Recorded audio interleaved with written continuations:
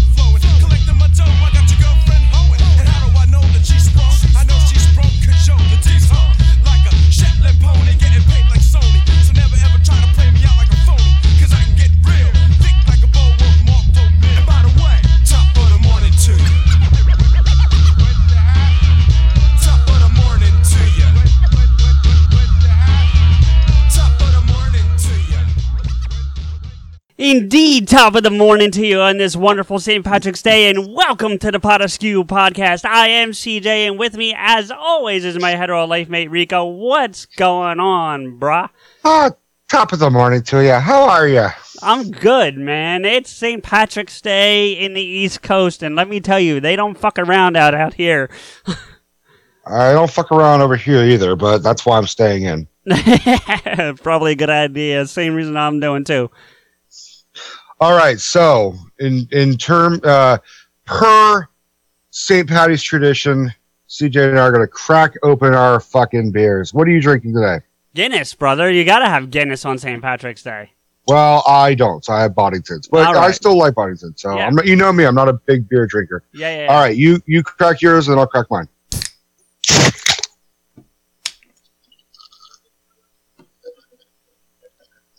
Ooh, shit. I'm pouring the fucking... It smells like banana from this. It does have a banana. Boddington's does have a bit of a banana flavor to it. Well, it smells like banana. It should, because yeah. It doesn't seem very Irish, but okay. Well, I mean, I wasn't expecting potato either, but all right. Look, man, that is all head, and it's foaming. Well, see, mine's got to settle. See, so there you go. Well, mine's got to settle too. Yeah, but see, Guinness you pour fast and let it settle. You probably can't see it, but see how it's getting darker. Yeah, it does that. Yeah, you can fucking hang it. You could put a penny on yours. This is a glass made of crystal directly from the brewery in Dublin. Fucking A. Yeah. This is a glass that I took from my mom's dishwasher. It is imported glass. That's a pretty cool looking glass, though. I like that glass. I think it's Deutsch. I think it is, yeah. Spaten Mädchen. Yeah, it sounds German. Well. I don't know what to say. No. So it's St. Patrick's Day, and here we are, and we, in our normal spirit of Pot of Skew, we're going to be discussing some St. Patrick's Day movies, or not St. Patrick's Day movies, but Boston-centric, since that's where the American Irish seem to come from primarily. And on top of that, because, I mean, CJ is raised Irish, I have like a little bit of Scottish in me that really is kind of the extent of like, oh yeah, I got some. Right. But my dad's from Massachusetts, so that's my connection to St. Patty's, I guess. Yeah, and we tried to get your dad to come on, and a little bit of little bit of cold feet, but that's okay. We're not going to hold that against him. And I will. No, okay, fuck well, you. you can. I'm not going to do that.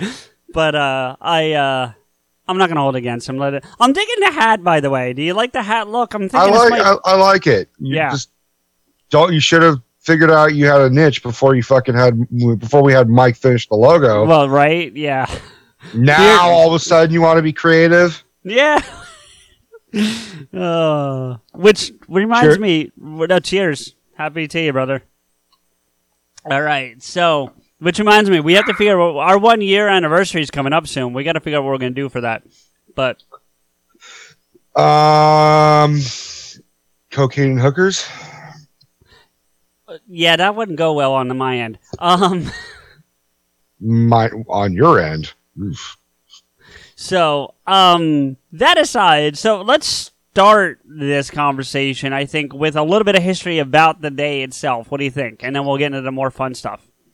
You probably know more than I, but although I have actually had 2 customers yesterday tell me that St. Patrick wasn't Irish. Well, let me see. I honestly, my knowledge comes from Wikipedia, which I have open. So if you give me a second, I can probably answer that question for you. Okay. Well, he was a bishop in Ireland. No, he's British, Roman British. I don't know what that means. I've never heard that term before. Let me see here. Sounds like he's an Italian English person. Yeah, maybe. Hey, there's my connection to St. Patty's. Is he was a Dago, or at least half a Dago. All right, Roman British means it was the area of the island of Great Britain that was governed by the Roman Empire from 43 to 410 AD, and it composed of the whole of England and part of Wales and part of southern Scotland. So, I'm not sure how that delineates when he was alive, meaning St. Patrick, but... Fuck it, he's Italian. He's Italian. That it said, but he was... The reason we celebrate on... Jesus, you chugging much? You know what? It is like 12:30 or something. I figured if I can get away with getting a buzz, I'm going to do it on St. Patrick's. All right. I'm doing that after we get done. Anyway, so tradition, though, says that the reason we celebrated on March 17th is that was the day he died and was buried. So basically, everyone who celebrates St. Patrick's Day is celebrating his death by drinking and acting like a fool. Well, I'm sure that's not how it started. But yes, at this point, probably. Yeah. Okay. Well, okay, so let's back up a little bit. So Patty's Day, St. Patrick's Day is really more of a religious holiday than a drinking holiday. I can't speak for the rest of the world, but I feel like America's turned it into a drinking holiday. Whereas previously it was more of a religious observance. And there's a lot of religious observances. I know you're not practicing, and I don't either, but I at least remember my history. So... Right. Now, according to this, he lived from 385 to 461 AD, and going back to the other thing about the Roman Britain thing, that was from 43 to 410. So he would have been alive during that time period, which is why he's being labeled Roman Britain, I guess. So, but he wasn't. So he's not Italian by blood. He's English. He's probably just British. Yeah, he's probably just British, but he was in England when it was run by the Romans. So it makes sense that I'm drinking a fucking English beer then. I think so. I think you're handling that part of his heritage, and I'm handling the Irish part of it by drinking Guinness. And he's a fake Italian, so I get that. We both get that. Well, you're not. You're more of a fake Italian than I am. Well, not really. Yeah, you kind of are. Okay, well, whatever. You're a fake Italian in reverse, in a weird roundabout way. A reverse fake Italian? That's a thing? Yeah, I think it's called Irish. I mean, look, there are those that are like, oh wow, I didn't know that. Like Robert De Niro is only a quarter Italian, but he's always regarded as Italian American. Right. He's mostly like Irish and German and Welsh. Now beer's getting to you, isn't it? Well, I fucking pounded that shit. Yes, you I did. pounded that- Jesus. I pounded that like better than Trump did to Stormy Daniels. Ooh. Oh, you know he didn't do shit. He was just like, okay, get on, go. Oh, here's something interesting. Apparently, so I know you're not a practicing Catholic or never really were, but No. do you know what Lent is? Yeah. Okay. And do you know what the concept of Lent is, where you give up something? You give up something stupid for 40 days and 40 nights because everything in Catholicism and religion's always 40 for some reason. Well, yeah, there's a lot of that. That's a whole nother 40 conversation. days, 40 nights. Yeah. Didn't fucking Moses wander the fucking desert for 40 years? Yeah, and Jesus was lost in the desert for 40 days. So See, like it's something about 40. What? It's always that exact fucking number. I don't think. Look, Moses was lost. I'm sorry. He just needed fucking directions, and he was too proud to ask for directions. Someone actually did a whole map quest, like what it would actually take, how long it would take for someone to walk from A to B. in Wherever 40 the fuck- years. Yeah, it's not 40 years. It takes like maybe 2 weeks.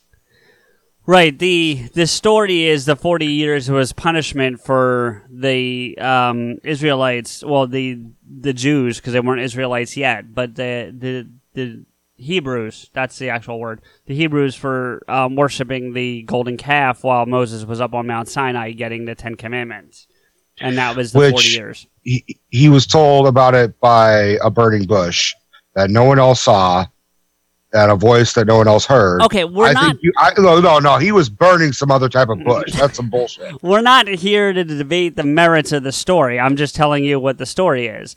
And I'm not saying... It's a nice story. It's my favorite fictional And fucking story. My point to all of that was that apparently there were restrictions during Lent back in the day on drinking alcohol, and on St. Patrick's Day they're lifted. And that's where the drinking on St. Patrick's Day has come from. That's the root. It's the cheat day. Basically, yeah. It's because St. Patrick's Day always falls during Lent, no matter what. Sometimes it's closer to the beginning, sometimes it's closer to the middle, but it always falls somewhere during Lent just because of when the Lent falls in the Roman Catholic calendar. And so this is your day, regardless of what day of the week it is, to be able to basically, like you said, cheat day. And Ash Wednesday was recent, so It was last week. Yeah, is Ash Wednesday part of Lent? I honestly don't know. It's the kickoff of Lent. It is the first day of Lent. Got Ash it. Wednesday. So basically, you get to walk around with an ash cross on your forehead. Yep. For a while. For a day. And then it usually only lasts a day. I've seen people have it for like 3 or 4 days. Well, then maybe they're getting more, because usually the first time you take or they're not showering, because as soon as you wash your face, it comes off like that. So. Ew. Yeah, well, that's another conversation. But anyway, go ahead with what your point was.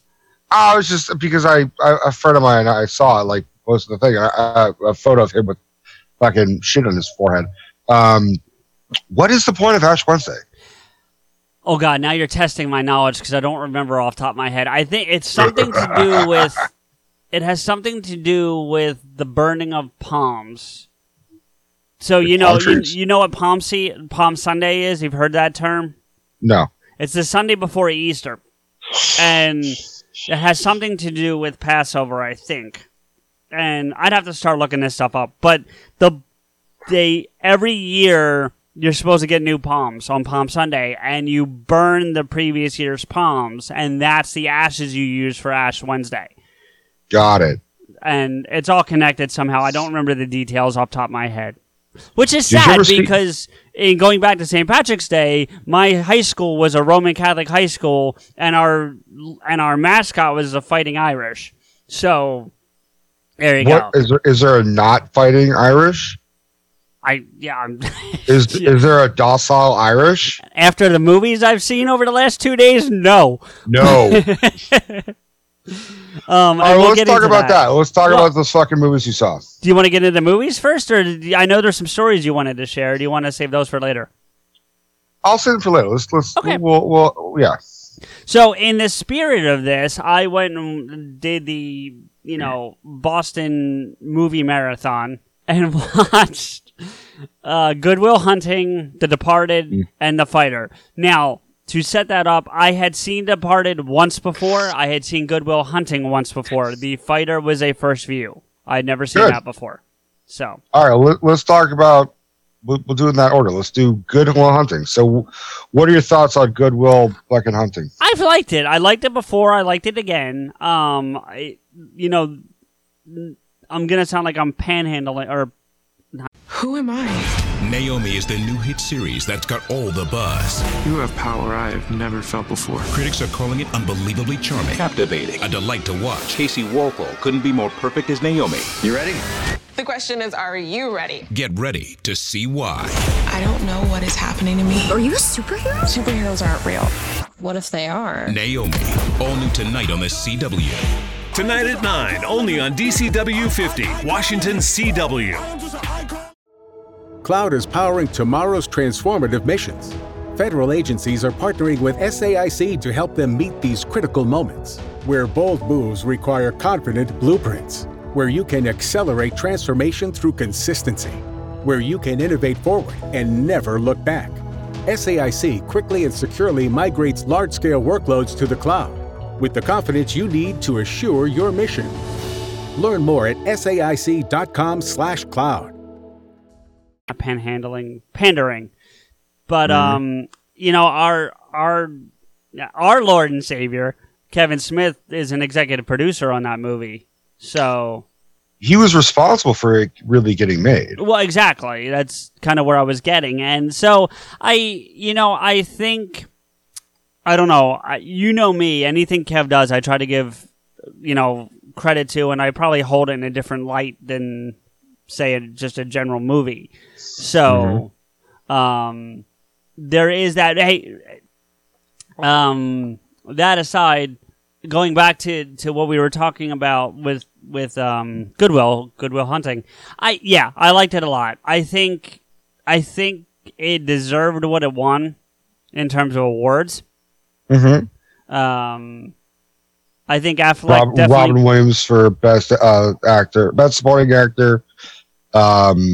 Matt and Ben for screenplays, yeah. No, it was good, and I think Affleck definitely got dental work done after they got the money from that, because that's pretty obvious. But yeah, he had his teeth capped.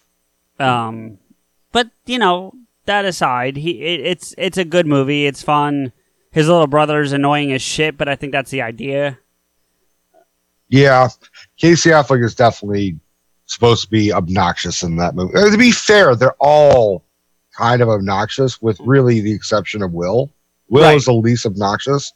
But even Skylar, fucking his British girlfriend, Minnie Driver, is kind of obnoxious in a very attractive way. I think that's the one small problem, no pun intended, that I had with that movie, is she looks too old to be the age she was playing.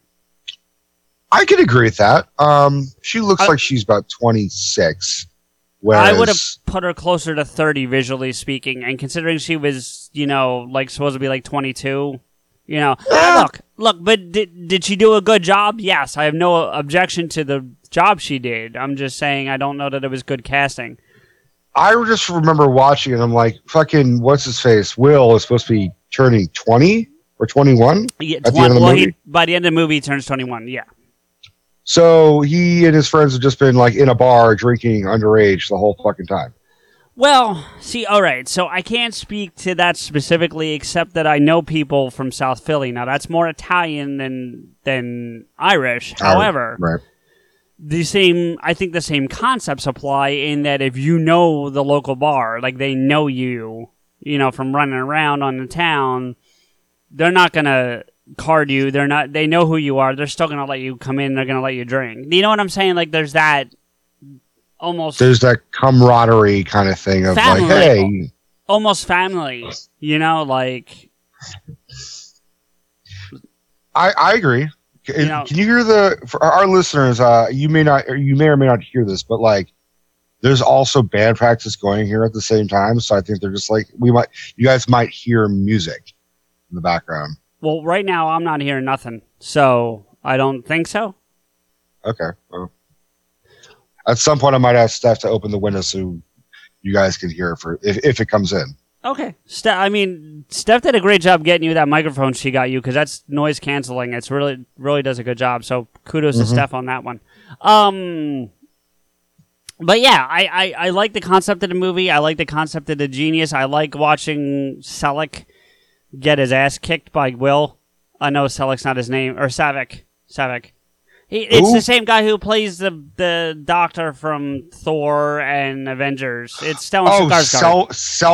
Selvig, that's it. Thank you. Stellan Skarsgård. Yeah, I liked watching him get his ass kicked, mentally. Verbally and mentally. He's underrated in that movie. Because he is essentially the antagonist in a weird way.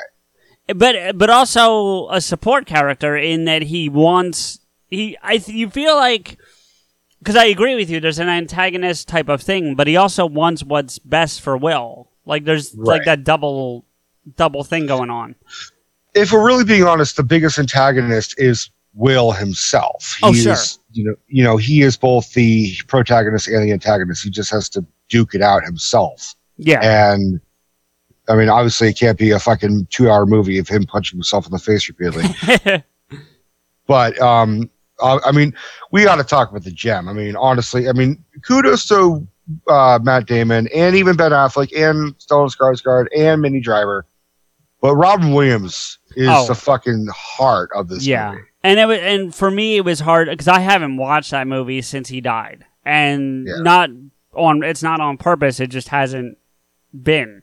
So it sucks. It sucks, man. Because it's such a good performance, and he's so heartfelt and genuine, and yet still so Robin. Like there's still Robin within that character. There's glimmers of Robin for sure. And there's that part where he's talking about his wife, about how she farts in her sleep. Yeah. Well, not just that. All but the chief in this, when he calls him chief and he calls him sport, like that, I guarantee you that wasn't in the script. I'm willing to put down an amount of money that was Robin, and they went, okay, stay with that. You know what I mean? Because that's something he uses in his stand-up all the time when he's referring to his kids. I agree. I also think that whether it is a Massachusetts thing or not, it comes off like it could be a Massachusetts. Oh, absolutely. Yeah. Like it could be like a Southie. I don't know. I don't know Southie or Massachusetts. I mean, I do, but not to the extent of like what I would know they would call each other. Like I know what fucking Jimmys are, but like, right. But I think it was, what I like about him using those is I felt like that was his way of showing dominance without being aggressive. That's what I felt about that. I can agree. It's him showing alpha.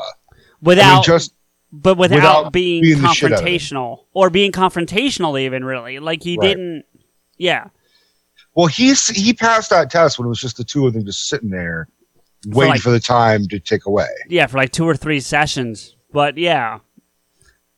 Well, that part where he's talking about his wife farting in her sleep, that was all improvised. And you could see Matt Damon like struggling to breathe because that was not fucking planned. And you can actually see the camera shake a little bit when it does a close-up of Matt Damon. You can see the camera just sort of vibrate because the cameraman is pissing himself laughing so fucking hard. Right. What I do like about it, and to take it back to something like Clerks for a minute, is that it does have that independent movie feel. And I do like that about it. I know it's a Miramax picture, but so was... See, that's the difference. Clerks wasn't ultimately released via Miramax. I think Miramax ended up backing Goodwill before the shooting started. Am I correct in that? Would you know? I can look it up, but I thought you might know. I think Miramax was behind Goodwill Hunting, whereas Clerks was bought by Miramax later. Exactly, that's my point. And Yeah, so, I think you're right. but it still has that vibe of what Clerks had. Do you know It what has I'm a saying? Miramax claw. And the weird thing is, it does have a Harvey Weinstein kind of feel to it. Well, they all without kind of, be- yeah. Without being negative. Like, it has that. There's just that you look at it, you're like, okay, that's Miramax. Like, you could just tell. Like I don't know. I don't know what another fucking Miramax movie at the top of my head. Chasing Amy. It's kind of like Chasing Amy, where it's like it's small. You got Ben Affleck. Someone's in love and someone's pissed off. Definitely. But I'm with you. I think a lot of what makes that movie great is the interactions between Robin Williams and Matt Damon, because Matt Damon and Ben Affleck they made this movie to become known. Like, this was their big break. Right, and a movie that I compare it to a lot for that, but it didn't get the awards that this movie got, was Swingers. Because Swingers is very similar for Jon Favreau and Vince Vaughn. They did very much the same thing. You know, they weren't getting roles. They were having trouble getting roles, so they wrote their own movie, and off they go. Now, well, it goes even back to Rocky. Rocky was the one who did that first. True. But I was thinking pairings. But you're right. Yeah. But no, you're absolutely right. I think the good thing about, well, the difference, I should say, between Swingers and Good Will Hunting is that Swingers didn't get the accolades, at least not at the level that Good Will Hunting got them. Swingers is a cult classic, whereas Good Will Hunting is a classic. Right. But Swingers is a fantastic fucking movie, and that's one we could deep dive another day, but that's, one I really enjoy too. But yeah, no, the movie's good. I liked all of it. I loved when he sent Ben to the interview. Chucky. Yeah. Chucky. When he sends Chucky to the interview. To me, that part kind of seems like the most out of place scene for me personally. Well, it is kind of out of place, but I think it was, if I'm being honest, I think they did it to let Ben flux his muscle a little bit, because he doesn't get a whole lot of that throughout the rest of the movie. Well, he flexes his. You're talking about his acting chops when you say muscle. Yeah. I mean, I think he was fine. I think that whole movie did not need that scene. I think he was funny throughout the film, and I think he was serious throughout the film when he needed to be. Oh yeah, that scene. For me, that scene is the weakest part of the movie. And maybe that's so, but I don't think it brings the movie down, as opposed Although it is funny to hear him go, retainer. Yeah, it's and then he's got the fucking comb over, which he doesn't really need because he's got a full head of hair, but the way he's got it slicked over and stuff, it's just funny. To me, I enjoyed it. I get the point you're making, and I can't argue against it, but I enjoyed the scene. So I think he's at his funniest where he's yelling at Casey Affleck over like a burger. Like they're like, "Can I go to a fucking hamburger?" He's like, "Here's your fucking sandwich." Yeah, we'll do it layaway. You can pay me money. We'll leave it up on the dashboard. It'll be here. It'll be fine. It'll be waiting for you. When you're done with you can give me a 6 cents every fucking day, and then eventually you'll get your goddamn sandwich. I want my fucking sandwich. Here's your fucking sandwich. Will you stop jerking off in my mother's bedroom? Well, I got a VCR in my house. Like, tell me you did not fucking jerk it in my goddamn my little league glove. It's like, no, I didn't. I just used it for the cleanup. That's nuts. It was weird for me to see Benny. That was the weird part for me. So Benny? The fourth guy in the crew, so not Damon or either Affleck, is one of the guys from Dazed and Confused. Oh, really? Yeah. How well do you remember that movie? Not well at all. Okay. Well, he's one of the seniors that's going around and, trying to kick the shit out of the freshmen. But his character's name is Benny. So anytime I see him in anything, I just think Benny. I know that's not his real name, and I'm sure he's doesn't appreciate that. But do you like apples? Oh God, applesauce, bitch. Well, I got a number. How you like them apples? Yeah, that's a good. It's a stupid fucking cheesy line, but it works so well because you're seeing this tough Irish Boston kid be like, "Hey, you like apples?" Yeah. Well, how you like them apples? Like, See, and you tell me what you think, but the scene from Jay and Silent Bob Strike Back actually kind of ruined that part for me a little bit. well, I agree because I saw Strike Back before I saw Good Will Hunting. Okay, so did I. So, for when that scene came up, I mean, it actually kind of made it more interesting because I was like, I'd never seen Good Will Hunting, so I'm watching this pseudo sequel spoof scene, and then seeing Good Will Hunting, I'm like, oh, this is actually fucking funnier now because it's applesauce, bitch. I kind of want the sequel now. I kind of want that sequel, not a sequel, but that sequel. Hunting season. Yeah, you know. But only if Casey Affleck comes back and is even more obnoxious and jerking off on like Little League. Like he's just jerking off on the Little League plate. Well, and I don't know how to transition away from that, but I will tell you that Robin, I think, gives the best line in the movie. Ben has the best monologue, in my opinion, and I'll get to that in a second, but Robin has the best line in the movie when he's reading the note at the end, and he's like, son of a bitch stole my line. The way he delivered it. And that was improvised. Was it really? See, that doesn't surprise me, because it's Robin. And it's Robin. They literally could have just said, Robin, you're a doctor. You're like a psychologist. And go. And you know what I mean? Like, really, they could have. He's that good. You know? So, but I think Ben's got... Go ahead. There's one part where he is yelling at Stellan Skarsgård and he calls him mathematical dick. Yeah. It's not about that, you mathematical dick. You're trying to fuck him up or you're trying to fuck me up. Yep. But the best monologue has got to be when it's Ben and Will, so Chucky and Will, standing outside the construction site, and he goes into the whole thing about, you know what the best part of my day is? And we're back. Well, tax season's here, folks, and you know... Hi there. Whoa, where'd you come from? April here to tell you about the tax filing software from TaxAct. Seriously, were you like hiding behind my desk? Seriously, TaxAct makes it easy to get your maximum refund. Well, you heard it here first, folks. Switch to TaxAct today and you can start for free. Or as we say in Radioland, subtle. TaxAct. File for less and get more. See TaxAct.com for details. Hello, this is Discover, and we take customer service very seriously. We know that if you have a question or concern about your credit card, that's a serious matter, and you need to talk to a real person about it. So we offer around-the-clock access to seriously talented representatives in the USA. Again, it's a serious endeavor. The only funny thing about it is Bob. If you call us and Bob answers, you're in for a treat. Get 100% US-based customer service and talk to a real person day or night. Discover. Exceptionally common sense. And that whole monologue, I think it's really good. I like that a lot. And I would say Kevin has said this before, and I do agree that Ben does a scene at the end of the movie where he realizes his best friend's gone, where he has this look on his face, which is just, he's gone. My friend's gone. Like, he didn't say goodbye. He just left. And it's what I wanted, but it's still shocking and heartbreaking. And Ben does a very good job. But, I mean, we got to give credit to Matt. Matt Damon.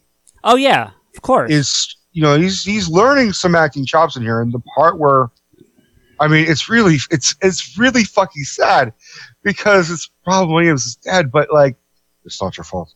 It's not your fault, Will. It's not your fault. You're just like, oh, that's fuck. Heartbreaking. Yeah, oh, fuck. Yeah. Oh, fuck. It's just like, and you just see, there's this part where Matt tries to, or Will tries to brush off, like, I know. He's like, no, you don't. It's not your fault. Like, and it's just like, he shrugs it, like, yeah, I know. It's like, no, you don't. It's not your fault. You know what I see a lot of from that, like, later is Rounders. I feel like we don't get Matt Damon that we get in Rounders if it wasn't for Good Will Hunting. That's my opinion. I would agree. I would also say we would not have gotten his creepy but still excellent performance in The Talented Mr. Ripley. I didn't see that, so I can't speak to that. Oh, shit. That's probably the closest you'll ever see Matt Damon be a fucking bad guy. Like a villain. He rarely plays like, and actually, I know you wanted to do them in the order I watched, but let's skip to the fighter first because I don't have a whole lot to say about it except that. Sure. I mean, it's good. I liked it a lot. Do you like boxing movies? I do. If they're well done. Some of them aren't so good. Some of them are better. Obviously Rocky. Even some of the Rocky ones aren't as good as some of the other ones. But that's a whole nother debate and conversation. But like, no. Yeah, I agree. But generally speaking, like, yeah, I even like that. What was it called? I think Real Steel. It was Hugh Jackman and it was robots boxing. But it was actually a really good movie. Okay. So I saw that look like fuck you. No, I didn't. No, you're reading into it. I didn't have a fuck you. I just have a fuck you face. Well, that's true. So no, but yeah, I do in generally. I don't watch them all. Like I didn't like the one that Eastwood directed. $1 Million Baby? Yeah, I didn't. I'm not saying it was bad, but I didn't enjoy it as much as other ones. That's fair. I mean, no, it's wrong, but I can appreciate your... It's wrong? Why is it wrong?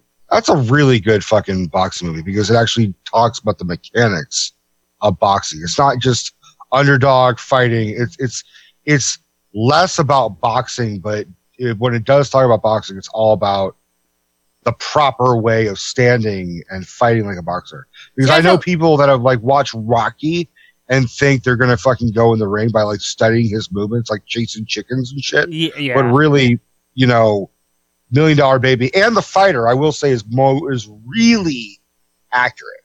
Yeah. Oh, and I would argue Cinderella Man was pretty accurate. I think it was pretty, well, it's accurate. It's embellished. It's all obviously, not the story. I'm talking about to your point. Well, it is, but it's only relevant for like the 20s and the 30s. Okay, well, that's fair. I can. Like boxers don't do that shit anymore. Well, yeah, but you know what I'm saying. Like I actually enjoyed Cinderella Man better than $1 Million Baby. I'm not telling you it's a bad movie. I'm telling you what I enjoyed better. Well, out of those two, yeah, I agree. Cinderella Man is a better movie than $1 Million Baby, but especially because the ending to $1 Million Baby just I hated it. I mean, yeah. Him sitting down with key lime pie? No, I mean, step further back than that. Like, what? Yeah. For those who haven't seen it, yeah. So, and I know we usually spoil shit, but there's just no point. That's a movie you don't really want to spoil, though. Okay, I'm fine with that, but I'm saying... all right, fine, fuck it. Morgan Freeman gets anally raped by a goddamn jaguar. I'm sorry, that's just the end of the movie. We saw drastically different movies. It cost him $1 million. That's why it's called $1 Million Baby. Yeah, I think you were watching the wrong movie, my friend. Or was I? Was I right watching the right movie? Okay. But that aside, I am a very mild boxing fan in general. So I've watched boxing. Like I don't usually get like pay-per-views and I'm not like, oh my God, the next big thing. But I've watched some fights and I've enjoyed some fights. So Mickey Ward is somebody I was familiar with. I knew that name, and I'd seen him fight. And I'm going to be perfectly honest with you. Going into the movie, was not aware. I knew it was a true story. I was not aware it was about Mickey Ward, if that makes sense. So, like, I knew it was based on true story, but I didn't put together that it was that guy. Do you know what I'm saying? The pride of Lowell. Right. So, it was nice. And I've seen Mickey Ward fight. Like I've actually seen some of his fights. So it was cool to kind of see. Now I saw, if you remember I wouldn't call it a post-credit scene, but the thing they put up on the screen that they usually do with true stories, like so-and-so is now doing this, that kind of thing. Yeah. And they talk about the trilogy of fights he had with Arturo Gatti. I saw a couple of those fights. So they weren't featured in the movie. But they've been talking about making a sequel of the Arturo Gatti fight. Well, there's 3 of them, technically. He fought him 3 times. Yeah, they were talking about maybe making another one, or at least maybe a second and a third one. Sure. I'd love to see it. I mean, and I don't say this often, but Mark Wahlberg is really good in this movie. Are you not a fan of his? I didn't know that. I'm not a fan. I'm just not a big fan. Like, there's a lot of movies I'm like, wow, dude, Mark Wahlberg was fucking awesome. But there's a difference between being awesome and being really good as an actor. You know where I'd like to see him show up? And this just hit me for some reason. I don't know why. I'd like to see him show up in the Guardians series somewhere. Maybe not like a primary role. Like, I'm not saying take over for Star-Lord or something, but just like a Ravager. You know? I could see that. I could see him be a little disheveled and... What? No. That's terrible. No, he'll be like, "Hi, Star-Lord. How you doing? Are you a Guardian? I'm a Ravager. What are you gonna do about that, huh? So say hello to your mother for me." He's a better actor than that, I think. Is he? Yeah, I think he is. I really do. Is he, though? Yeah, I do. I don't think so. Okay, well, just because you're an elitist. I'm an elitist. He is a very entertaining actor, and I like movies that he's in to a certain degree. But him in The Fighter, he is completely overshadowed by everyone else. If you were talking about that movie, yes, I agree. I'm talking overall. I think he's a better actor than you're giving him credit for. He's a decent actor, but he's also given some great fucking, like, exquisite acting. Oh, sure. But there's a lot of actors that have done that. So, I mean, I can't... Yeah, but he's like a subtle Nicolas Cage for me. Oh, I was just going to say, I don't think he's Nick Cage. But anyway, What? That aside, so... No.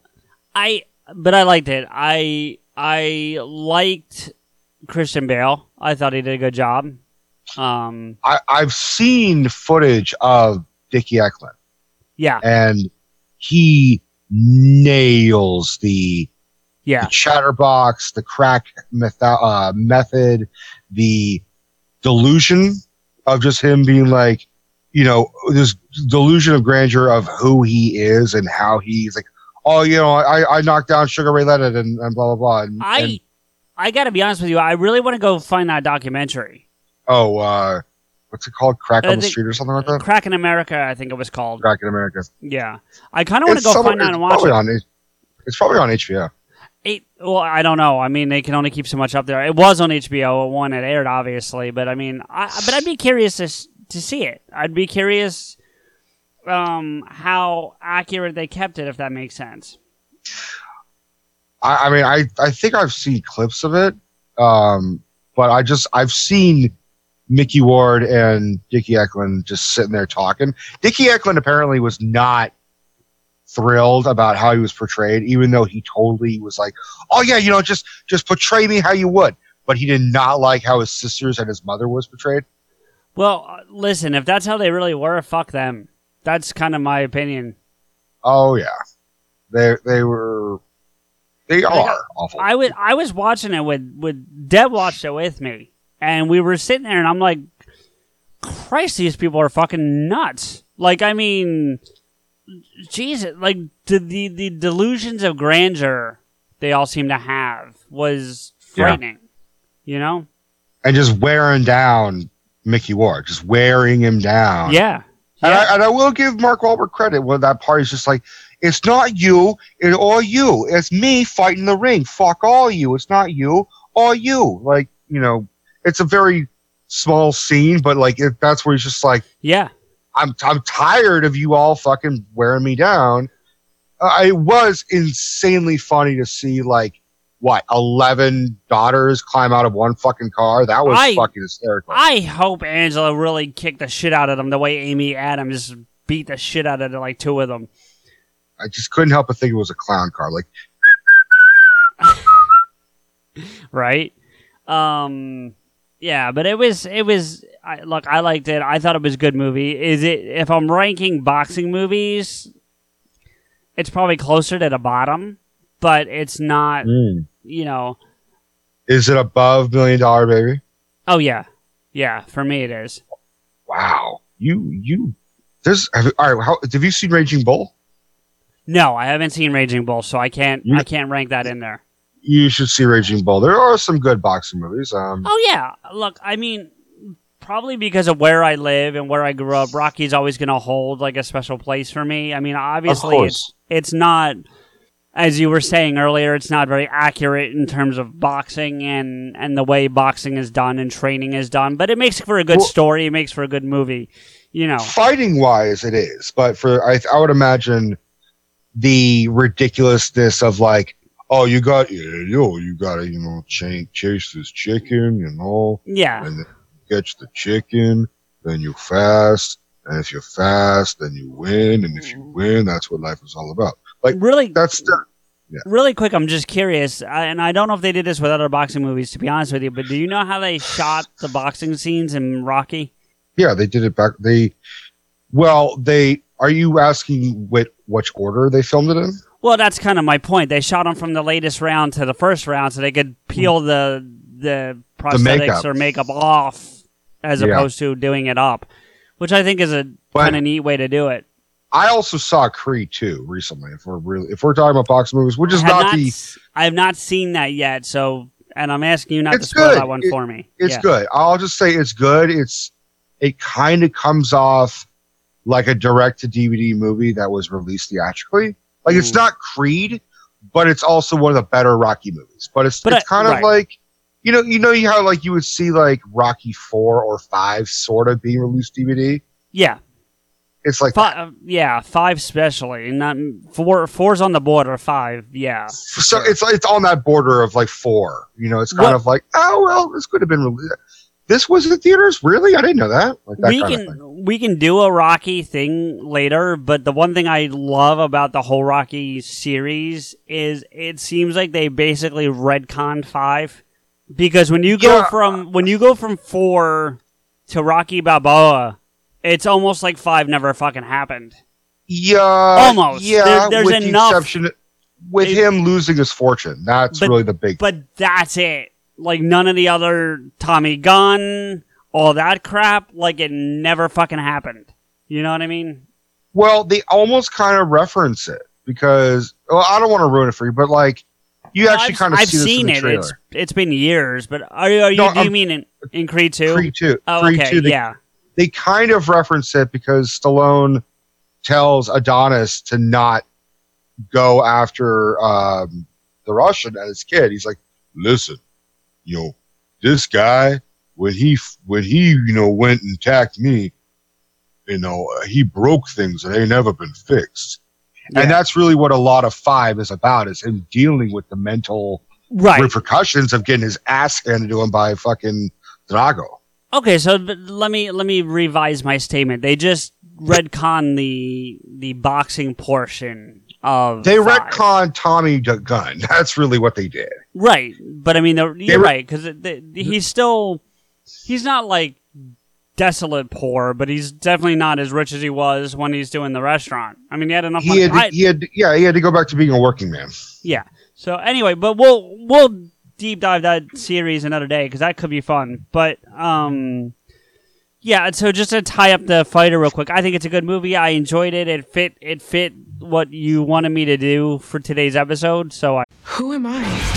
Naomi is the new hit series that's got all the buzz. You have power I have never felt before. Critics are calling it unbelievably charming, captivating, a delight to watch. Casey Walpole couldn't be more perfect as Naomi. You ready? The question is, are you ready? Get ready to see why. I don't know what is happening to me. Are you a superhero? Superheroes aren't real. What if they are? Naomi, all new tonight on the CW. Tonight at 9, only on DCW 50, Washington CW. I'm glad I got it in because I wasn't sure if I was going to get the opportunity, and it turns out I did. So there you go. And now The Departed. Yes, The Departed. So no, The Departed. Okay, well, I don't have the accent, so fuck off. Fuck you. Hey, you're the voice guy on this show. I'm the straight man. You're the voice guy. So I'm not touching that one. Go ahead. Thanks. Anyway, taking a step back for a second, as I mentioned earlier, I'd seen Good Will Hunting and The Departed before.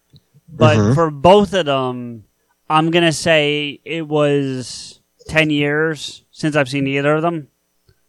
Well, that would make sense. The Departed came out in, what, 2006 or 7? So yeah, and I didn't see it when it came out. I think I saw it a couple years after. Like, I didn't see it right away. And Good Will Hunting, I actually don't remember the first time I saw it. I just don't. Really? Yeah. I know I've seen it before. That I know for a fact, but I don't remember when it was. So, what did you think of The Departed? I liked it. I mean, and I certainly remembered things. Like, going into it, I remember thinking, like, when I turned it on to this time, I remember thinking to myself, okay, I really don't remember anything about this. And then as things happened, I was like, oh, yeah, I know what's coming next. And not in a way that it was like, okay, well, now I'm bored, but like, okay, I remember this. You know what I mean? And the same thing happened to Deb, because she watched it with me, or most of it with me. And, you know, so there were certain things that we remembered. I definitely have some questions that you may be able to answer. Sure, but lay 'em on me. But the biggest one is about the ending, to be honest with you. So I don't know if we want to go right there yet. But well, yeah, lead up your other questions first. We'll say that. Well, no, I mean, just I'm conflicted about how I feel about Damon in the movie. Like, not him, the actor, but the character. So yeah, it's weird. Like, the whole thing is weird. First off, it's a heavy fucking cast. One of the big ensemble casts. It's a big player cast. You know, between Jack Nicholson, Matt Damon, Martin Sheen, Leonardo DiCaprio, and I'm not doing them in any particular order. I'm just Mark Wahlberg. Yeah, which if it's got Boston, he's probably in it. Let's just be honest. For sure. The only person who's not in it that you would expect to be in it is Ben Affleck. Yeah, basically. And correct me if I'm wrong, but I think Argo has like a Boston roots to it. I mean, I know the movie takes place in like Libya or whatever, but like The Town is a Boston movie. Okay. Yeah, I knew that one too. And Gone Baby Gone, which we should also talk about. I mean, those are both movies that I would want to talk about on this, but we could. I don't think I can't really speak to those two because I've never seen them, but I will tell you, I always get Gone Baby Gone and Gone Girl confused. They're very different films. No, I'm sure that they are. I'm not saying that they're not, but from a title perspective, I always get them confused. Right. Is Gone Girl or Massachusetts based too? No. But okay. Gone Girl is Missouri. Is it? I mean, I've seen it, but I don't remember where it took place. That's what I'm saying. It's Missouri, I think, yeah. Okay. But The Departed is actually a remake of a Chinese film. Oh, is it? Okay. Called Infernal Affairs.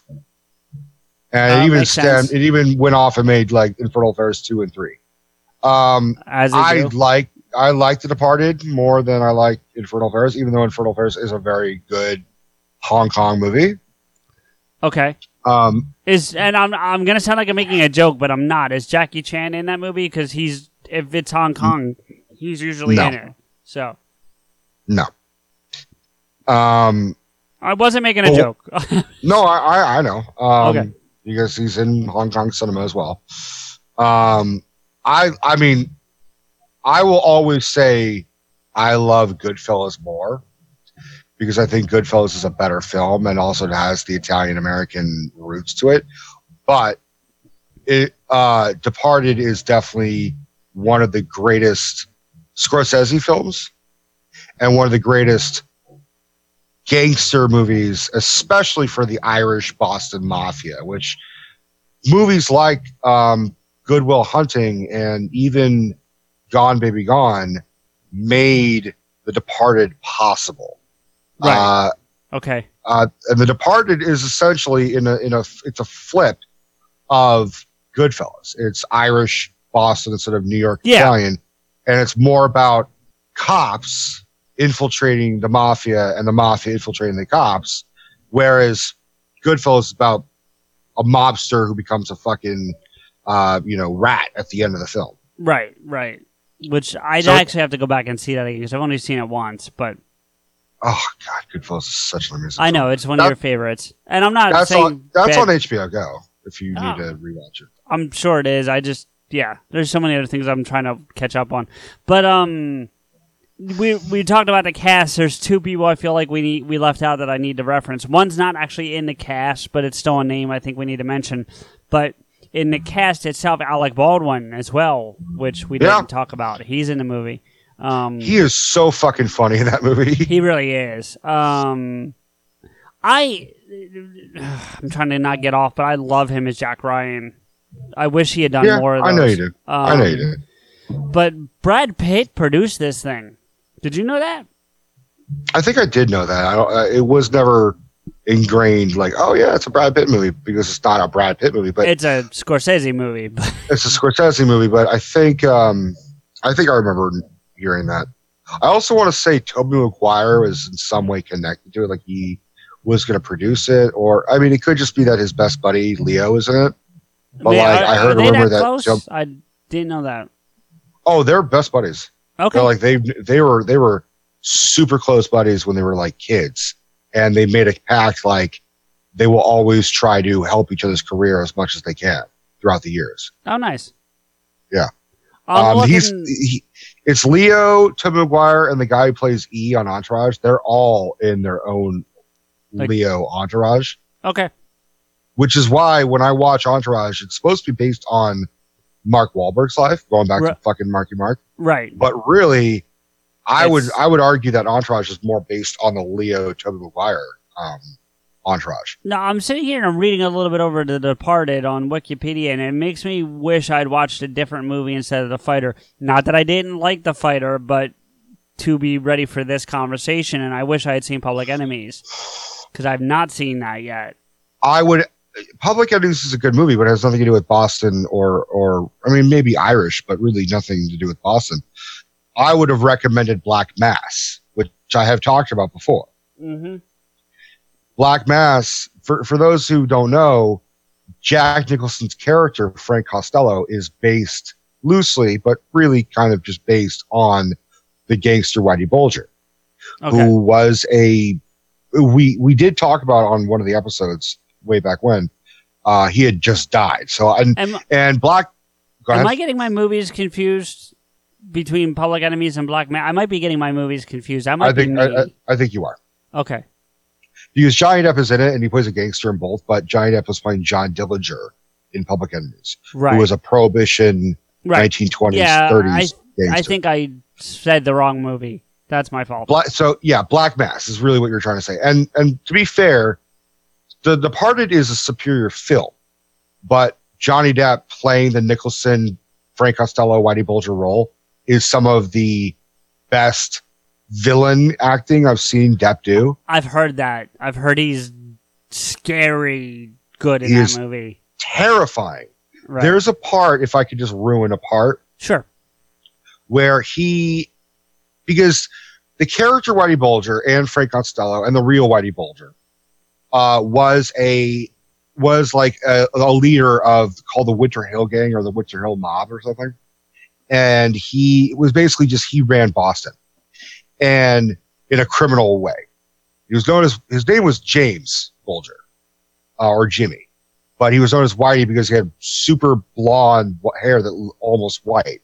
He hated the fucking name Whitey. Anyone who called him Whitey to his face would end up dead, basically. And he, the FBI, but specifically an agent who knew Whitey Bulger from the old neighborhood from way back when, goes to him and says, listen, let's form an alliance. You give us information about the Italian mafia in Massachusetts and Rhode Island, and we'll give you some leeway to do some of your enterprises, but no killing. Even though being a rat is the worst fucking thing. Sure. And the worst thing to look down upon in the mafia, Whitey Bulger said, okay, fuck it, and became an informant. He didn't really inform them of anything. And the FBI agent was really hiding the fact. He was just getting other testimonies from other informants and saying it was Whitey Bulger. Mm. And Whitey Bulger took advantage of that and just said, fuck it, I'm going to kill everybody. I'm going to kill all my enemies because now I've got a free pass from the FBI. So there's a part, and it's featured in the trailer. You can see it. They feature the trailer. We're going to spoil this one. There's a couple we did, right, and we're spoiling this one. Go ahead. There's two scenes, and they're right next to each other. it shows Whitey, and I have a love for this because this was the first rant that I released on Rico's Rants. Oh, my very first episode was Black Mass. Oh, Black Mass. Okay, I thought you meant The Departed. I did do a Departed episode, but no, the first episode I did was Black Mass. So I have a real love for Black Mass because it's essentially like, so Whitey Bulger and then another of his gangster buddies are at a FBI agent's house with the other FBI agent, the one that is like brought them all together, and they're having dinner, and the agent's wife is pretending to be sick because she just doesn't want to go and sit down next to Whitey Bulger. She wants nothing to do with him. So she's pretending to be sick upstairs. And Whitey says to one of the agents, he said, you and me, we're going to have a sit down because this is one of the best fucking steaks I've ever had in my life. What's your secret? He's like, oh, no, it's a secret. It's a secret. It's a secret recipe. Right. Oh, come on. I got a knife here. What's the secret recipe? He said, it's garlic and a little bit of soy. And he said, that's it. There's a small pause. And he says, I thought you said it was a family secret. The guy says, no, it's a recipe. No.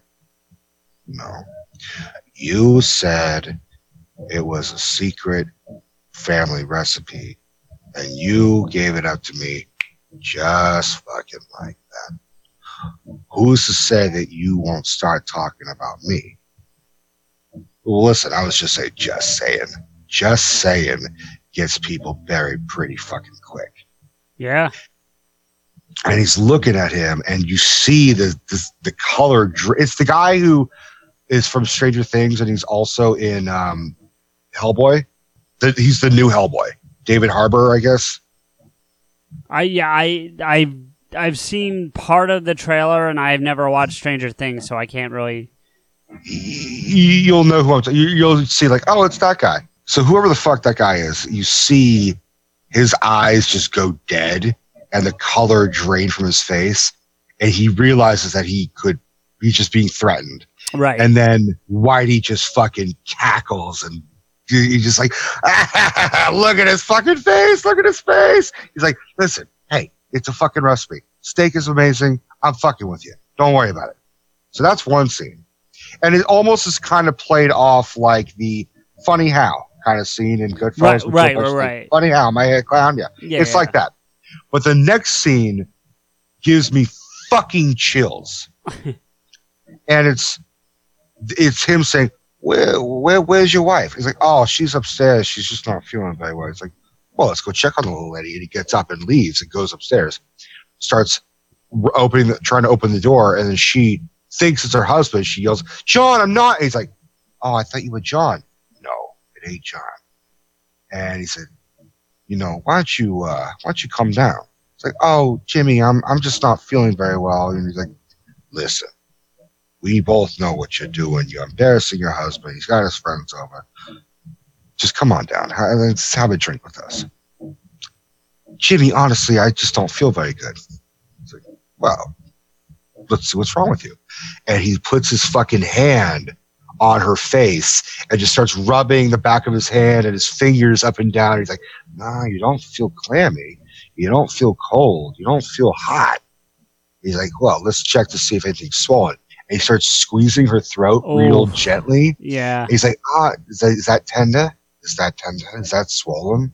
I don't, you got to be careful with these things, because if it's just a sickness, it could be something else. And take it from me, you don't want to be too sick.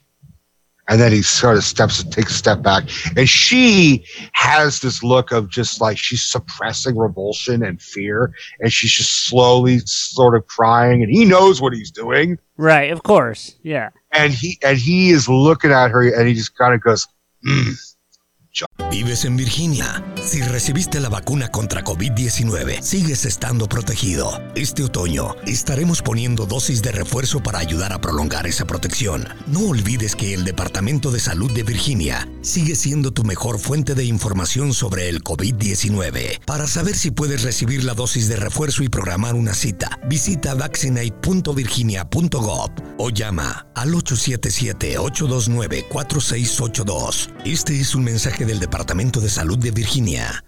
If dog people made dog food, it wouldn't be sold in a 50-pound bag in the hardware aisle by the shoe polish. It would actually be food. It would be made with real, fresh meat and veggies gently cooked to preserve their nutritional value. You know, like food. The Farmer's Dog was created by dog people who cook and deliver fresh, healthy food. Try the Farmer's Dog and get fresh, pre-portioned meals tailored to your dog's needs. Tell us about your dog, build your plan, and get 50% off at thefarmersdog.com/listen. That's thefarmersdog.com/listen. That's a lucky man. And just walks away.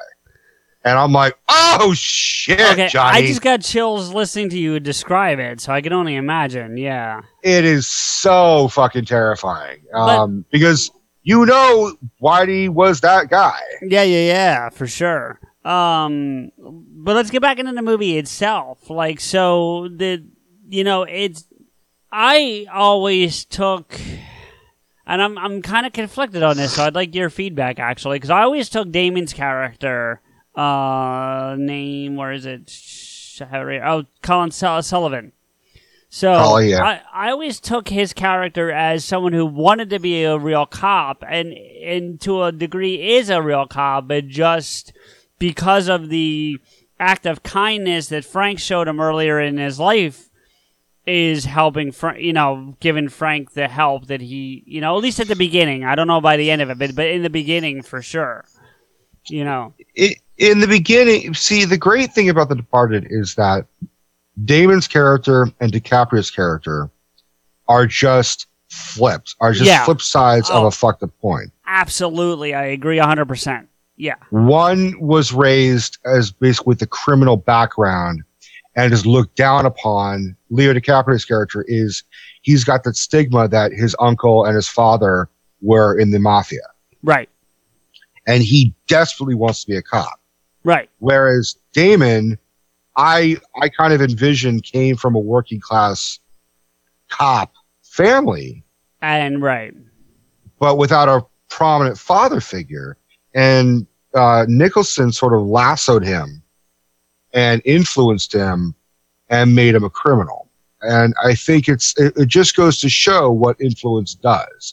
That Leo could have easily been that kid where that Damon became. Damon is really the Darth Vader of this movie. Yeah. And Nicholson is the Emperor. Yeah. If we're going to do a Star Wars comparison, sure. Well, I'm trying to think of another good analogy. I'm just trying to think of there's the evil in the background that's the puppeteer. No, I'm not saying it's a bad analogy. I'm just saying if that's the analogy we're going to use, I have to agree with you. That's all. Right. But, but the question still stands for me is he a good person who just was watching out for Frank, or was he a shitty person who weaseled his way into the police department? I think... You talking about Matt Damon? Yeah. I think he wants to think that he is a good person, but he also knows that he's a bad guy who wants to be a good guy. I think he would have tried to have just gone straight and be a cop and be happy and have a family and everything. But I think that he got so wrapped up. I mean, he went from like anti-hero and sort of tragic figure throughout the film. You're kind of like, well, maybe he's just stuck. Yeah. And then he fucking kills everybody at the fucking end. Right. And you're like, oh, fuck this guy. Fuck him. He is a straight up bad guy. Right. Well, and I guess that kind of leads me to my biggest question is Wahlberg's character. Mm-hmm. I still to this day don't know if he's a good guy, bad guy, what. Like, and I've seen it twice now. I would say, well, the funny thing is Mark Wahlberg didn't want to do the movie. He didn't want to play a cop. And then Scorsese said, well, if you're going to do this, you should do it how you would want to do it. And he said, okay, well, I'm going to base it on every fucking cop that's ever fucked with me. That's going to be my performance. Every cop that gave me shit in Massachusetts when I was a kid. Well, and he's got a record, too, if I recall. He actually has a jail record. Oh, fuck yeah, dude. He was a drug dealer, and he, he literally attacked a Vietnamese guy and, racially, was yelling racial slurs at him and blinded him. Blinded an old Vietnamese guy. Yeah, when he was way young, super, super young. Yeah. But, and I think he's atoned for that, but at the same time, it's even he has said, like, it is insane how I have a life of luxury, that I make millions of dollars to play pretend when I was a criminal growing up. He's like, that is so insane to me. Yeah, but to your point, he's atoned because I know he's donated a shit ton of time and money back to kind of that, not just a community, but just, you know. I think he found the guy that he blinded and was just like, I was just a lost kid.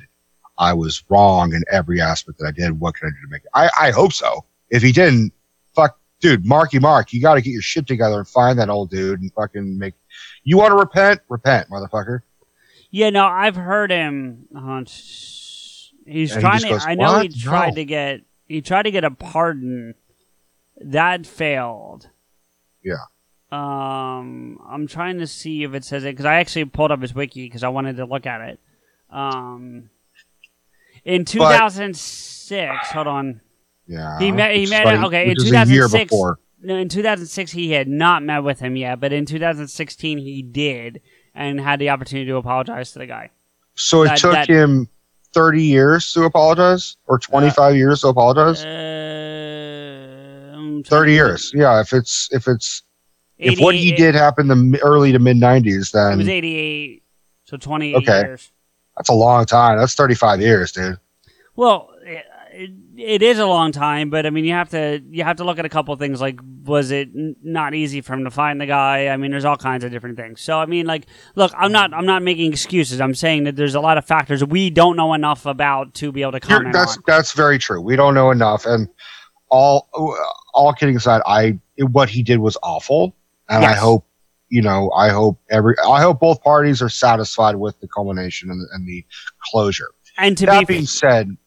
Oh, I was going to say, and to be fair, I've heard interviews where he's talked about just his past as a whole, not specific incidents like this person, where he seems very regretful. Regretful. I was going to say, there's a word I'm thinking of, but I can't get it out of my mouth. But where he generally has remorse for what he's done. You know what I mean? So it's not just he's not saying it.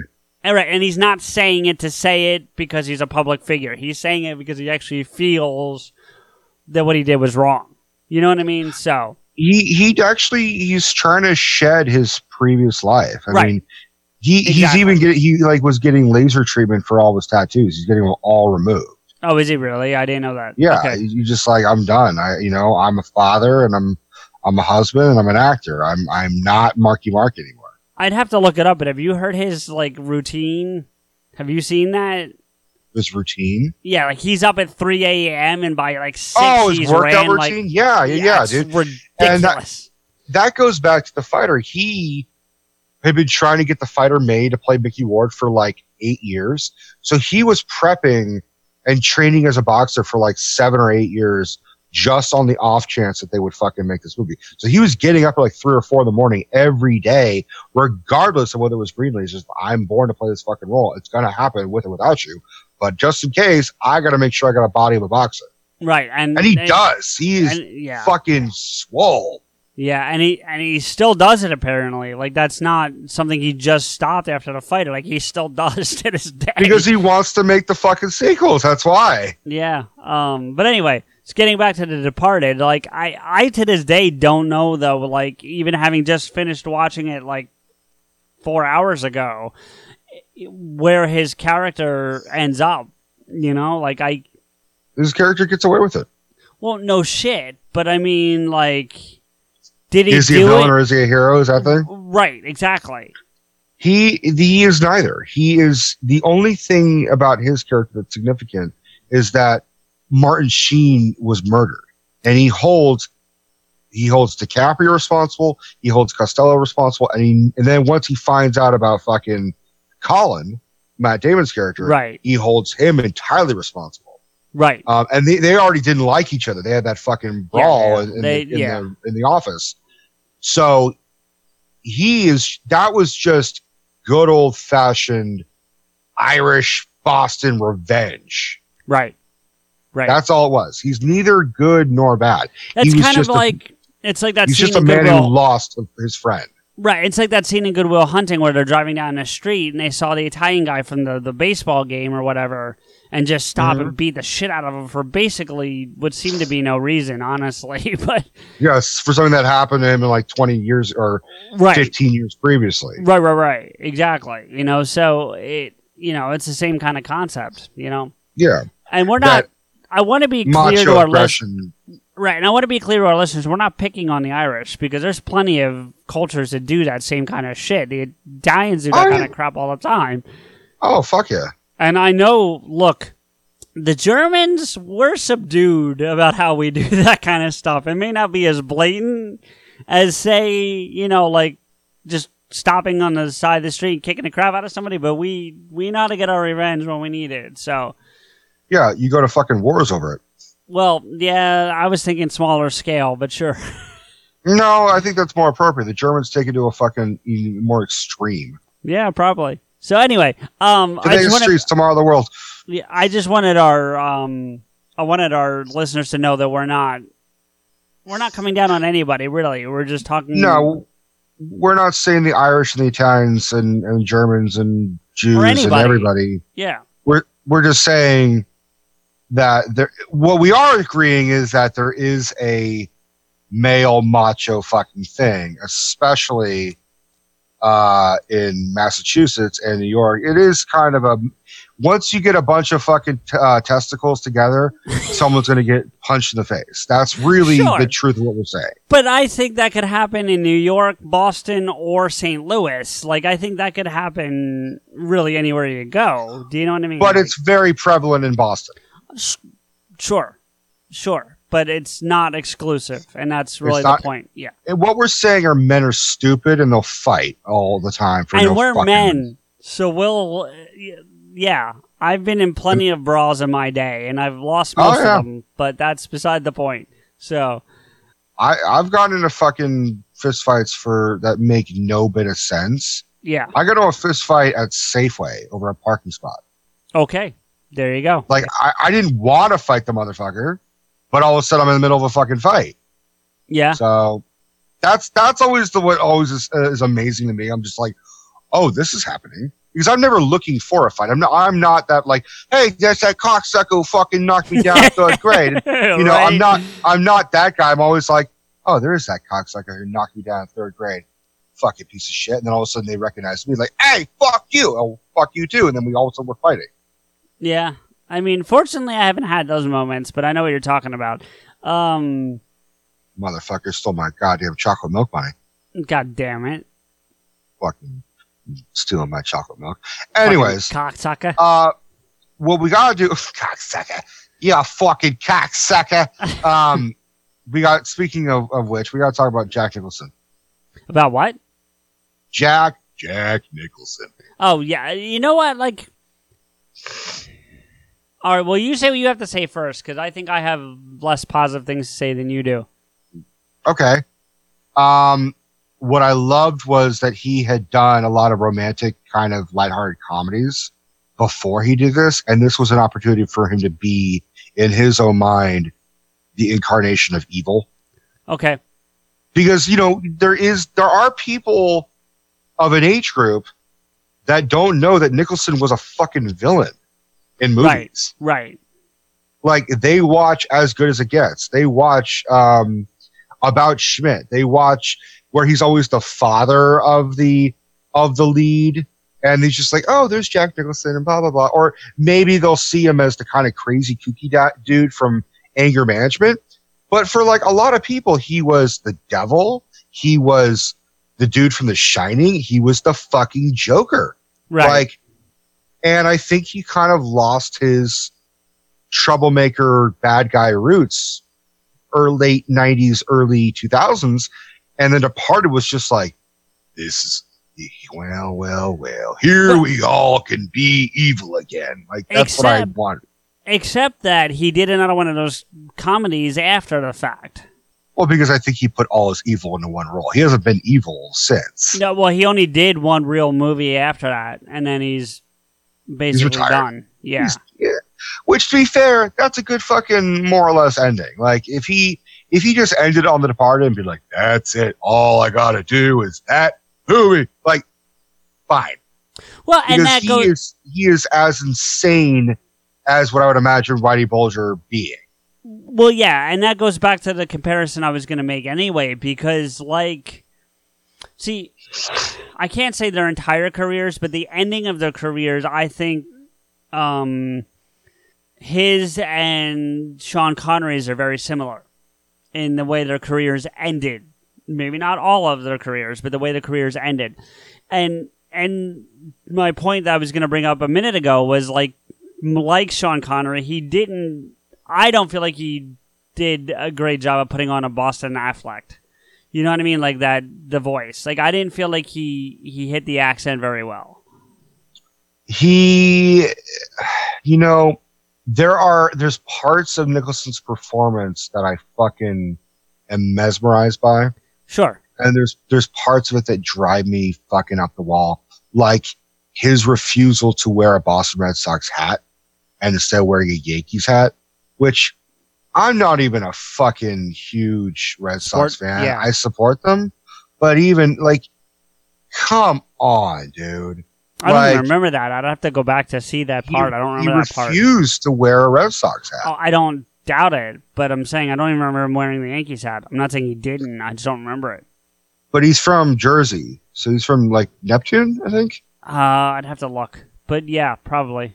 I mean, there are parts of it which I love, especially since I know that Scorsese just said, let Jack be Jack, and just rolled camera. Well, and at that went point, off. yeah, at that point, you have to let Jack be Jack. Like, I mean, it's not, he's earned enough pedigree at that point that you can't really, you know. But it gives some of the greatest fucking what the fuck scenes where even you could see Matt Damon and DiCaprio are just looking at him with like uncertainty. Like, I've read the script of The Departed. Like, I was way back when the movie came out, I was so into it. I found the script online and read it and watched the movie. And I'm like, wow, there are lots of like Nicholson parts that are not in this. Like the part where Nicholson is throwing cocaine on like hookers. Yeah. That was all him. He went to Scorsese and said, I want 2 hookers and I want a bunch of cocaine. Like, well, we can give you fake cocaine. He's like, whatever, either one. Like, just give me cocaine. Like, he probably had cocaine in his back where he's like, here, snort this till you're numb. Like, and the part with the dildo, like the strap-on dildo. Yeah. Michael and I saw that on DVD. We never seen it, so we're watching it and we're like, holy shit, because it was so fucking funny. It's just like this bumbling fucking homeless guy just going, be dirty. And then just turning, and then like Matt Damon almost shoots him. Yeah. And just this fucking big giant black cock and then Nicholson's got this crazy like, You were right, by the way. Neptune City, New Jersey. So look at me knowing shit. Look at you. But I also, there are parts where I'm like, fuck, Jack, just the accent. He sounds like he's from New York more than he sounds like he's from Boston. That's kind of my point. Yeah. Especially compared to every other person in that movie just shoving the Boston accent in your face. Including Alec Baldwin, who's a New Yorker, if I'm correct. His is more subtle. He doesn't... Right. He's not doing a Damon. He's not doing a Mark Wahlberg. Right, but they're from Boston, or at least Massachusetts. So, I mean, like, that at least... DiCaprio's not. No, I'm telling you, but you said you didn't say him. You said Wahlberg, and you know what I mean? And so right. I would even argue that, like, they weren't even putting it on as much as taking off the accent that they hide. Do you know what I'm saying? Like, they might have just been more themselves than anything. Especially Wahlberg. Well, Wahlberg, when you let him talk and just go, he's got that Boston comes out, man. But his is very quiet. He has a very he's not loud and aggressive, fucking Boston accent. It's very like, hi, how are you? What are you gonna do? You happy? No, because there's another movie. What I think it's maybe he's putting it on, but I think when I've seen him in a couple of movies where he gets angry and that Boston comes out, man. Like, well, he embellishes it in like the movie Ted. Okay. because in Ted, it's set in Rhode Island or it's. I think it's Boston. I mean, I'll check, but I think it's Boston. It's probably Boston, but I know McFarlane is from Rhode Island. Yeah. Or no, he's from Connecticut, but he went to school at RISD, the Rhode Island Institute of Design or whatever the fuck. Right. But you're right. I mean, but there are those guys. Like a great example. Did you ever see? Oh, son of a bitch! It's a suburb of Boston in Ted. It's not Boston proper, but it's okay. It's a it makes sense. What's that fucking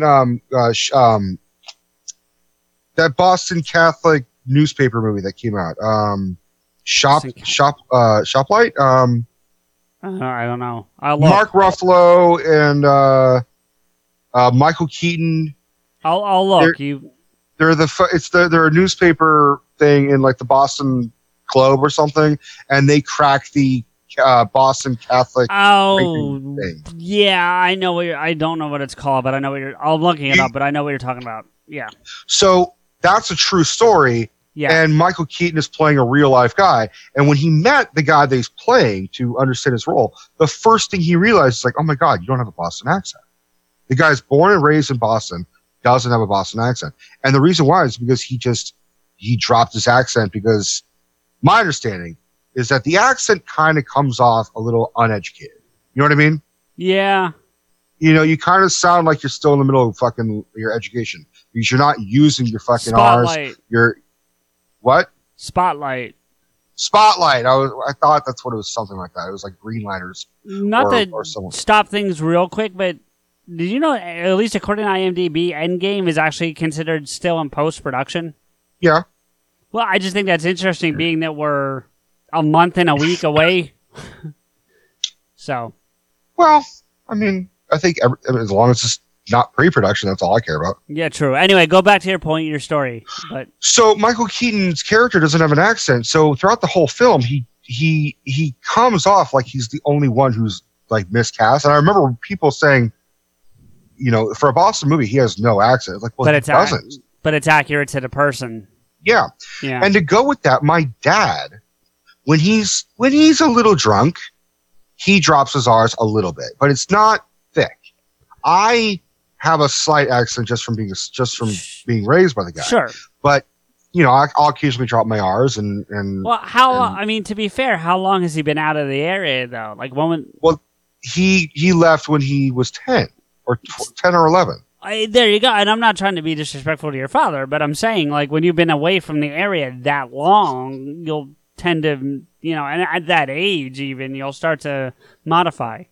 True. But it's still there. That is always ingrained there. I mean, yeah. My dad has a friend who's from Rhode Island, one of his oldest friends, and once his friend and he are talking about the Red Sox or whatever the fuck, my dad's accent comes out a little bit. I mean, no bullshit. I thought fucking car keys was khakis. You've told us that before, I remember, yeah. I mean, that's a true thing. And it was always start the machine, not start the fucking car. It was always get the khakis and go start the machine. Interesting. I've never heard that before. Yeah. It's always you hear the stereotypical park the car, but I've never heard start the machine before. It may be an older generation thing, but like it was always Rico, warm up he would say warm up the machine, take the khakis and start up the machine. And of course you were like 6, right? So like 8 years older. So he'd be driving me to school, so I'd be like, and I'm looking at him like, do I have to translate this shit? What the fuck did you say? Either way, you shouldn't be starting the car, is my point. But he would. I was driving at like 8 or 9 years old. Okay. So anyway, that said, you actually have some stories from your father I know you want to share with us. So yeah. A little backstory. We tried to get my father on last night, and CJ was a complete fucking trooper and was up late. And we have some footage and some audio. Not sure if and when we'll ever release it, but unfortunately, my dad was not uncomfortable. He just wasn't prepared, and he wanted to cook, and there was someone over that he was like, you know, he wanted to be a very personal thing, just sit down and talk. And he also hadn't eaten, and he was cooking pasta, and so blah blah blah. So we didn't get the recording. So there is a story that we are going to save because it's a very good story, but I will share other fucking stories. Now, right. I've disclosed this before. My dad's old. He's 80 years old. He actually will be 81 this month. So happy birthday, Ron DiGiorgio. And my dad was raised in Newton Upper Falls. So even right there, just it kind of comes out. I got it. Just Newton Upper Falls, Massachusetts, which is really kind of, if I were to describe it to you, even though you've never been to this place, it's like the Piedmont of Oakland. It's like the Piedmont of Massachusetts. Okay. Upper class, suburban kind of, I mean, my dad's family were working people, but I think my dad lived comfortably.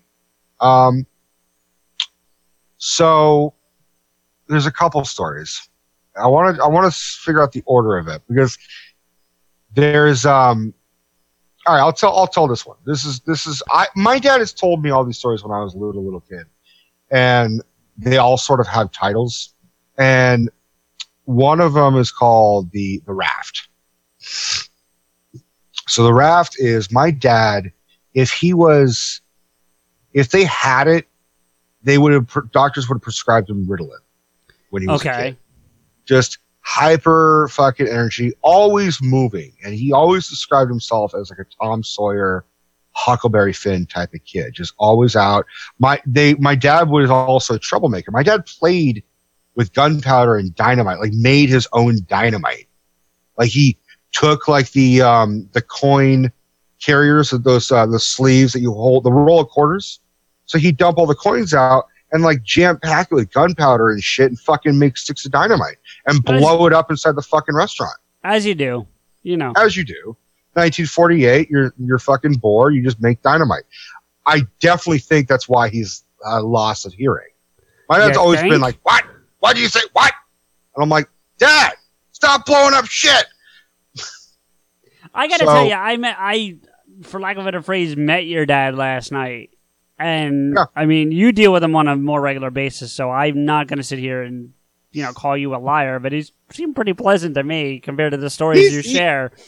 But you also probably heard him in the background yelling at Dave. But it still wasn't, I don't know.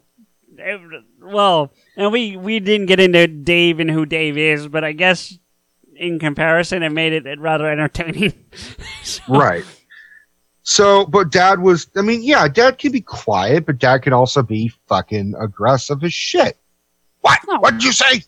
Like, he's always, and that's the thing, he's always impatient. Doesn't matter if it's him being slow or you being slow, he's always impatient. Like, come on, let's go, hurry up. Get up, you goddamn lazy barbarian. Go to bed. Rico, eat. Shut up and eat. Rico, stop talking. Get up. All right, go stop eating. You're too fat. Go to bed. Like, and that was all in the first 10 minutes of the day. So yeah, my dad stopped like wake. You know how like, there's different ways of waking someone up, especially a kid. Sure. You come and say, "Rico, wake up." No response. "Rico, wake up." No response. Shake, shake, shake. "Rico, get up." No response. I was just a hardcore deep sleeper. And then my dad would just come in, take a glass of water, dip his fingers in, and sprinkle it like in my face. I kind of wake up bleary-eyed and kind of like, "Don't you fucking dare." And he just look at me and say, "Are you going to get up?" And I said, "No." And they just dump it on me. Oh, that's partially your fault, though, if you want to be honest about it. I mean, like, I'm half asleep, man. What the fuck? And then he's just like, "All right, you don't need to take a shower. Let's go." Yeah. But my dad was a troublemaker in his own way. He would go to the clock tower, which had a bell. One of those old fashioned clock towers with a dong dong. And my dad ran up. Back to the Future. Yeah. Yeah. My dad ran up one and would just bang on it at like 2 o'clock. You'd bang it at like 3 or 5 o'clock. Yeah. And all the fucking people are looking at their watch like, "Is it time to go home? What the fuck is this?" See, okay. Seems like your dad and I are very similar in that I would have done that at like 2:15. Or 2:27 or some weird. Right, just a real fuck with it, yeah. He used to take balloons and drop behind the town drunk. Like the town drunk would be sort of walking by. You just drop a water balloon or a cup of water or something. And the guy would just be like, "What the fuck with that?" Well, was he in a porno movie though, or no? The Town Drunk, not your dad. I gotcha. Yeah. All right. Goddamn drunk drivers. So, The Raft. My dad and his friend, and I think I could share his friend's name. His name was Johnny Oxtolis, and he was Lithuanian. And I think I could say it because I think he's dead. Okay. And well, Johnny Oxtolis. To be fair, with your dad's age, that's more likely than not yeah. It's likely he's passed away.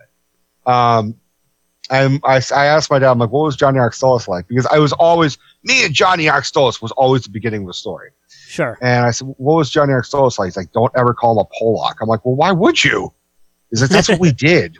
We just fucking, it's like you were either Irish, German, or Italian, or everything else was Polak. Okay. Who am I? Naomi is the new hit series that's got all the buzz. You have power I have never felt before. Critics are calling it unbelievably charming, captivating, a delight to watch. Casey Walpole couldn't be more perfect as Naomi. You ready? The question is, are you ready? Get ready to see why. I don't know what is happening to me. Are you a superhero? Superheroes aren't real. What if they are? Naomi, all new tonight on the CW. Tonight at 9, only on DCW 50, Washington CW. The only thing better than grinding all night for your side hustle is your roommate picking you up with Mickey D's breakfast. The perfect pickup deal. There's a deal for every morning at McDonald's. Right now, taste breakfast perfection when you get a warm and savory sausage McMuffin with egg for just $2.50. Price and participation may vary. Cannot be combined with combo meal. I was like, so sort of just this cavalier racism? He's like, yeah, kind of. It was, yeah, whatever. Yeah, we were kind of aware of it, but we never. He's like, there weren't that many black people or Hispanics. There's a girl named Rosita Gomez. Oh God, Rosita Gomez. I'm like, all right, Dad, bring it back. So, so The Raft is Dad and Johnny Oxtolis, and for the sake of argument, I'll just call him Ronnie because I'm tired of just calling him Dad. So Ronnie and Johnny. Yeah, because Dad's such a hard word to use. No, I think it's tiring and boring. I'll call him Ronald. I'll call him Ron. I'll call him Ronnie. I'll call him Dad. Whatever. All right. So fucking the old Guinea, and the young Polak. They find a couple of. Good night, everybody. Yeah, good night. That's the end of the. That was the last episode of Potterscoot. No, they find a couple pallets, wooden pallets, just at a junkyard because that's whatever, and that was their playground, I guess. And they take these pallets and lasso them together with fucking rope that they found or had, and then they shoved in between twigs and leaves and branches and shit, and intertwined it so it was just together. It was just this giant fucking hodgepodge mess of a raft. And they fucking drag it over the Charles River. I think Massachusetts is just a place that everyone speaks incorrectly. I don't think it's an accent. Okay. Because they'll drop their fucking R's, and then they'll add an R at the end of words that don't have an R. Sure. I don't even fucking condone Louis C.K. anymore, but he was from the same part of Massachusetts my dad was. He was from Newton. Okay. And he has this great joke where he talks about the Boston accent. He's like, I had a teacher who was teaching us sex ed, and he said, so the man takes his penis and sticks it in the woman's vagina. Oh, I've heard. Yeah, a lot of people with if there's I don't know if it's specifically a Boston or a Massachusetts thing, but if you have an A at the end of a word, it tends to turn into a sound. Yeah, it's almost Cockney English in a weird fucked up. It's like it's like Cockney English where they just fuck with it, and that's what I'm saying is it's not an accent; it's an improper way of speaking. The most common version I've heard of it, honestly, is idea. I've got a good idea. Yeah, that's my dad says that. I got a good idea, because idea just sounds fucking weird to them. Right. Yeah. So Ronnie had a fucking idea, and they fucking, took this goddamn raft, and they bring it out to the Charles fucking river, and my dad said he felt the current immediately start tugging on the raft. Sure. And he's got it in the water, and he's checking its floats, and he's about to jump on. The fucking current takes his raft and just fucking blasts away. So Dad kind of trudges back to the shore, and they just start chasing after this fucking thing along the bank, and they're just trying to keep up with this fucking raft. And then finally, after like 3 minutes, the fucking thing just goes over a waterfall and just smashes the smithereens. Wow. Like, so fucking destroyed that, like, Ronnie looks at Johnny and just says, Johnny, let's go home. Like, there's nothing else we could do here. Let's go home. Yeah. And my dad told me, I'm like, you realize that you would have fucking died, and that would have prevented me from being born, right? He said, yeah, it would have been the best mistake I've ever made.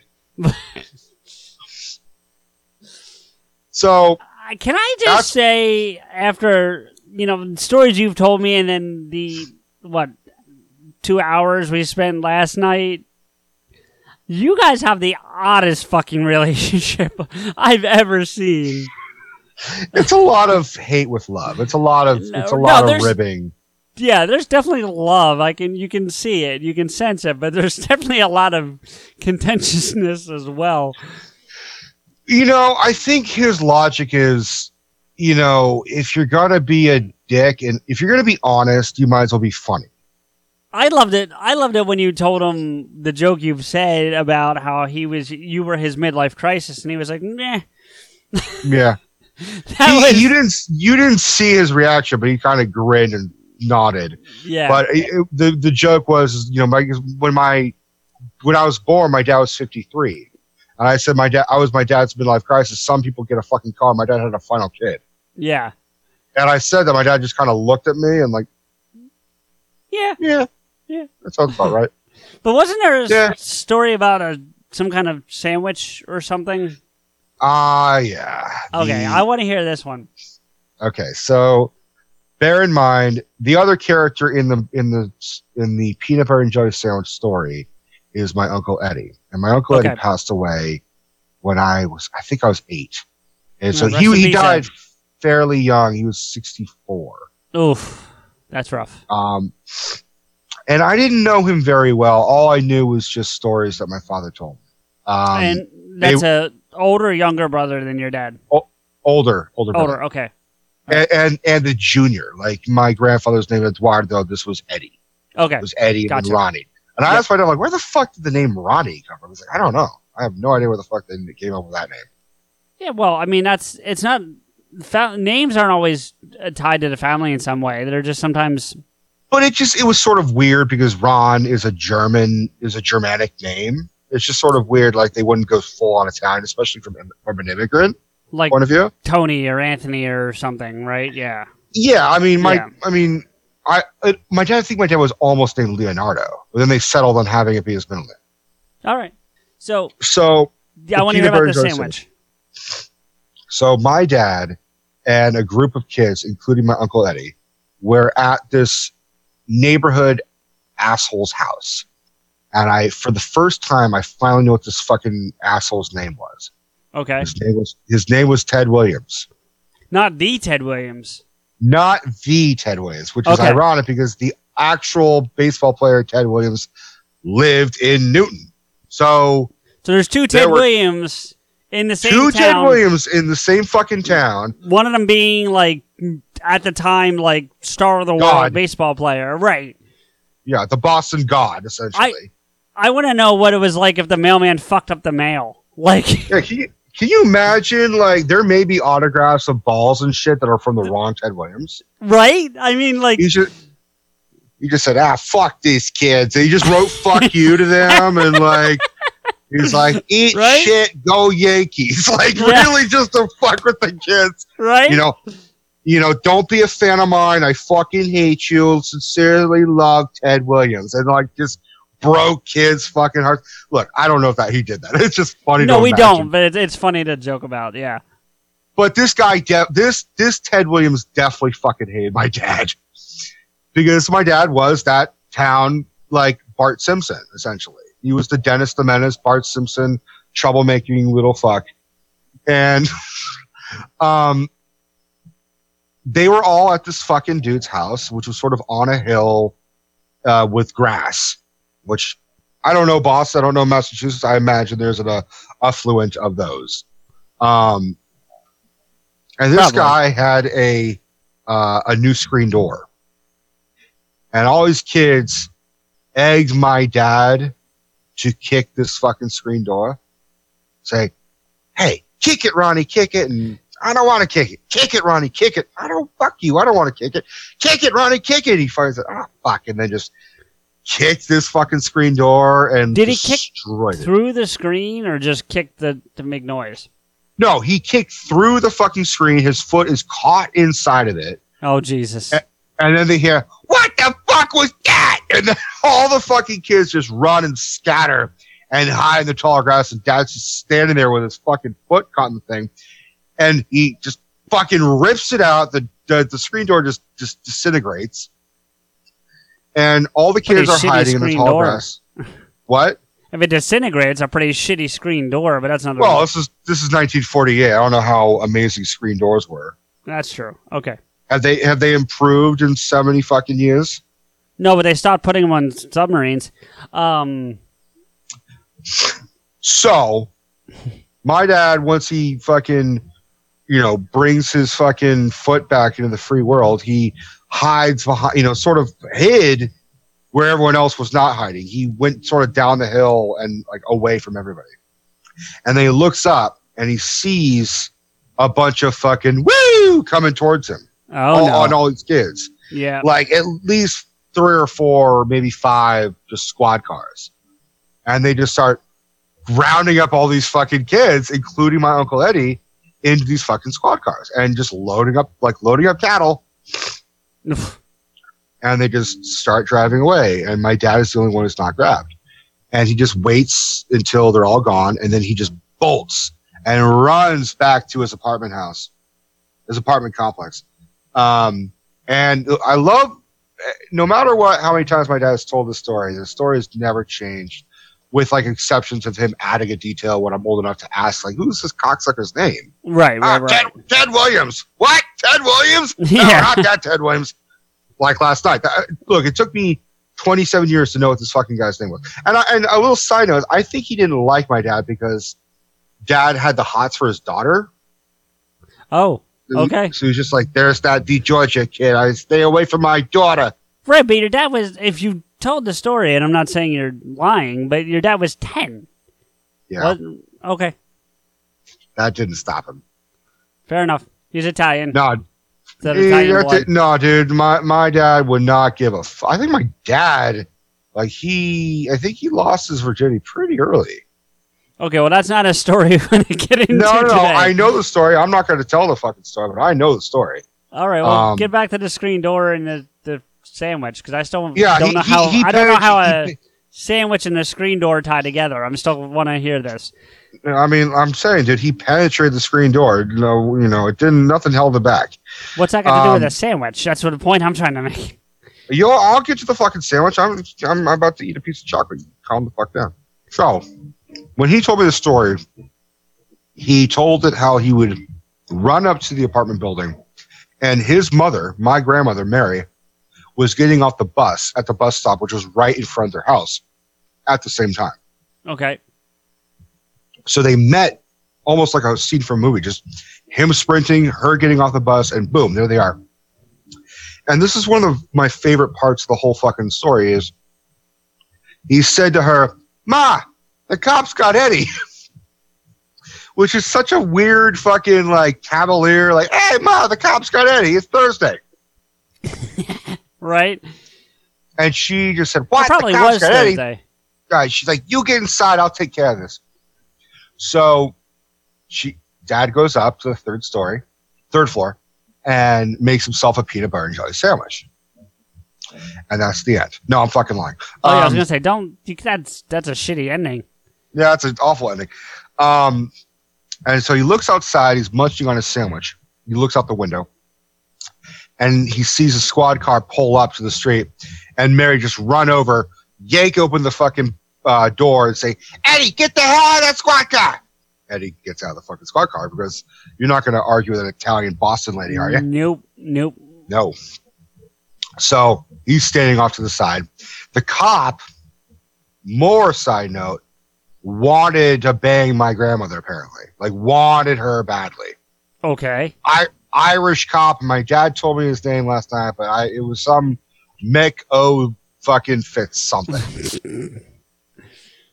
The views of Rico and his father do not reflect the views of Podescu and its associates. Thank you so much. Okay. So that was good, CJ. Thank you. I like getting you from time to time. I don't get it very often. So you do occasionally throw me off, and it does make it a little bit sweeter for you. Steph does the same thing. When Steph makes me laugh, it's a personal triumph for her. Totally. Yeah.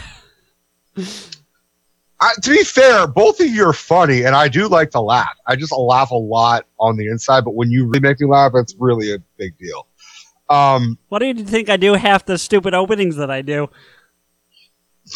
Yeah, that's the secret, is you have to catch me off guard. Yeah. That's really, because I'm always thinking of the next 5 jokes.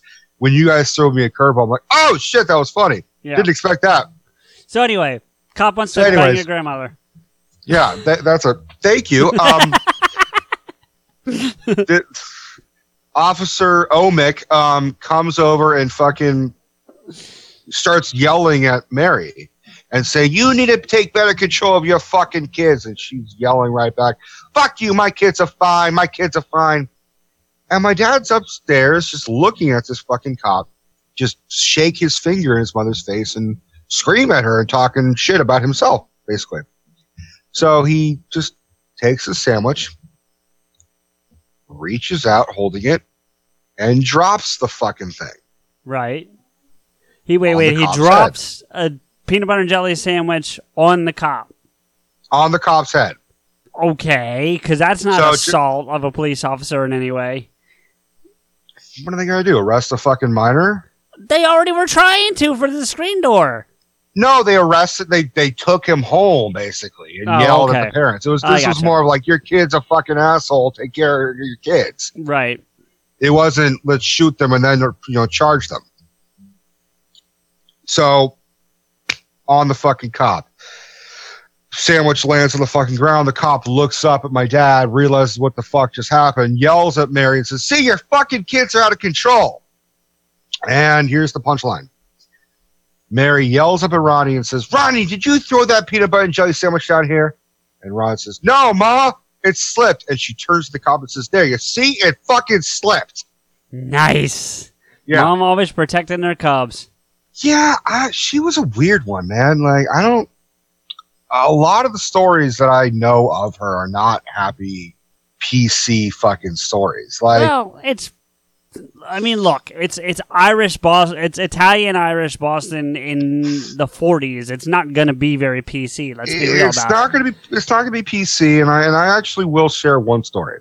There's one that I will not share unless because I have a funny food story. It's not Irish or St. Patrick's Day related, but it involves me being embarrassed as shit, and it's food related. So go ahead, you tell that story because mine is all about racism. So go ahead. Yeah, let's not do that today.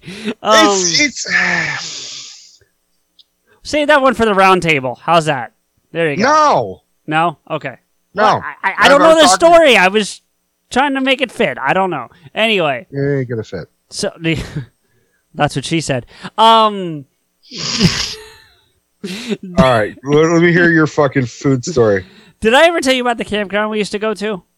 Did I ever bring that up? Okay, so we used to go to. I don't think so. We used to go to this campground every summer. We had a site with and it's when I say campground, it's not like roughing it camping.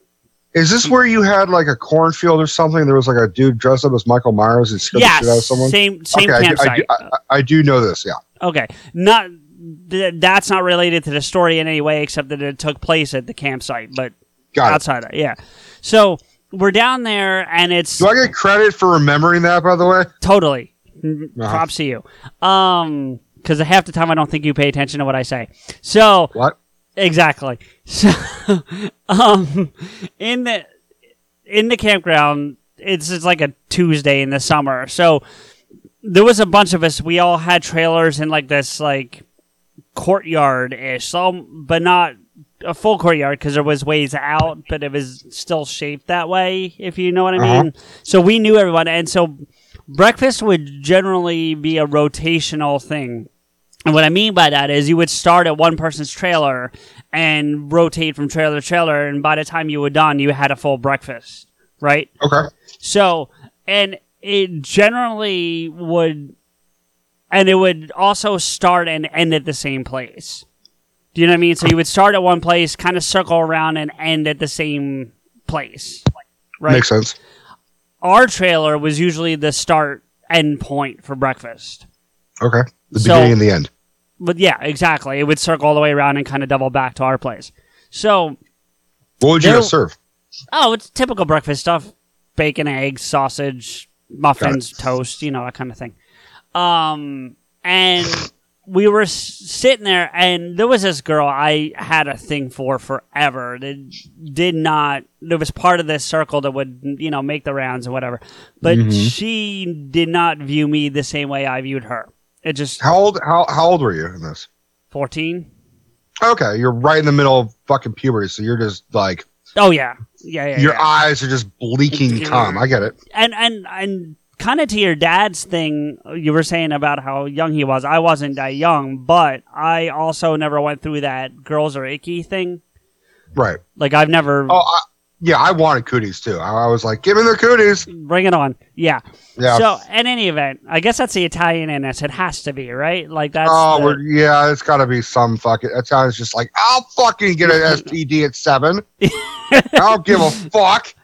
Right. But at one point, her cousin started coming to the place, to the campsite. Oh, I like that PS, coming to the place. No, I didn't mean to pause like that, but she started coming down, and she was attractive too. And so one day we're sitting there, and it's me. It started off with me and my buddy, and the girl I like's older sister. Just the three of us hanging out. Wait, there was a cousin, so there's also an older sister. Correct. Nice. So, girl you like, her older sister, and the cousin, and then your friend and you. Right. But it started with just me, my friend, and the older sister. Because, like I said, people would rotate. The only people who didn't rotate the breakfast shift basically was always me, because my mom was kind of like the start and end point, so there was no point in me rotating. But a lot of other people did. I gotta tell you, man, this is the weirdest orgy story I've heard so far. It's not. Stop it. You're gonna like how this ends. You are gonna like how this ends. I don't like how it ends, but you're gonna fucking love it. So, Mom's gotten done making all the food and whatever, so she's inside the trailer, and we're all just kind of hanging out. And I can tell you that it's Halloween weekend, right? So this is the Michael Myers one. Well, it's the same time of year, but I don't know if it's the same weekend as the Michael Myers. Okay. It's that same time of year, but I went to this place for a number of years, so I don't remember if it's the same year. But the point is, we're all hanging out, and we're sitting there and having breakfast and whatever. And the older sister, who I am friends with, and I'm not going to use her name, and she would hate that I'm saying this, but she was going through that time of the month, if you will. Shark Week?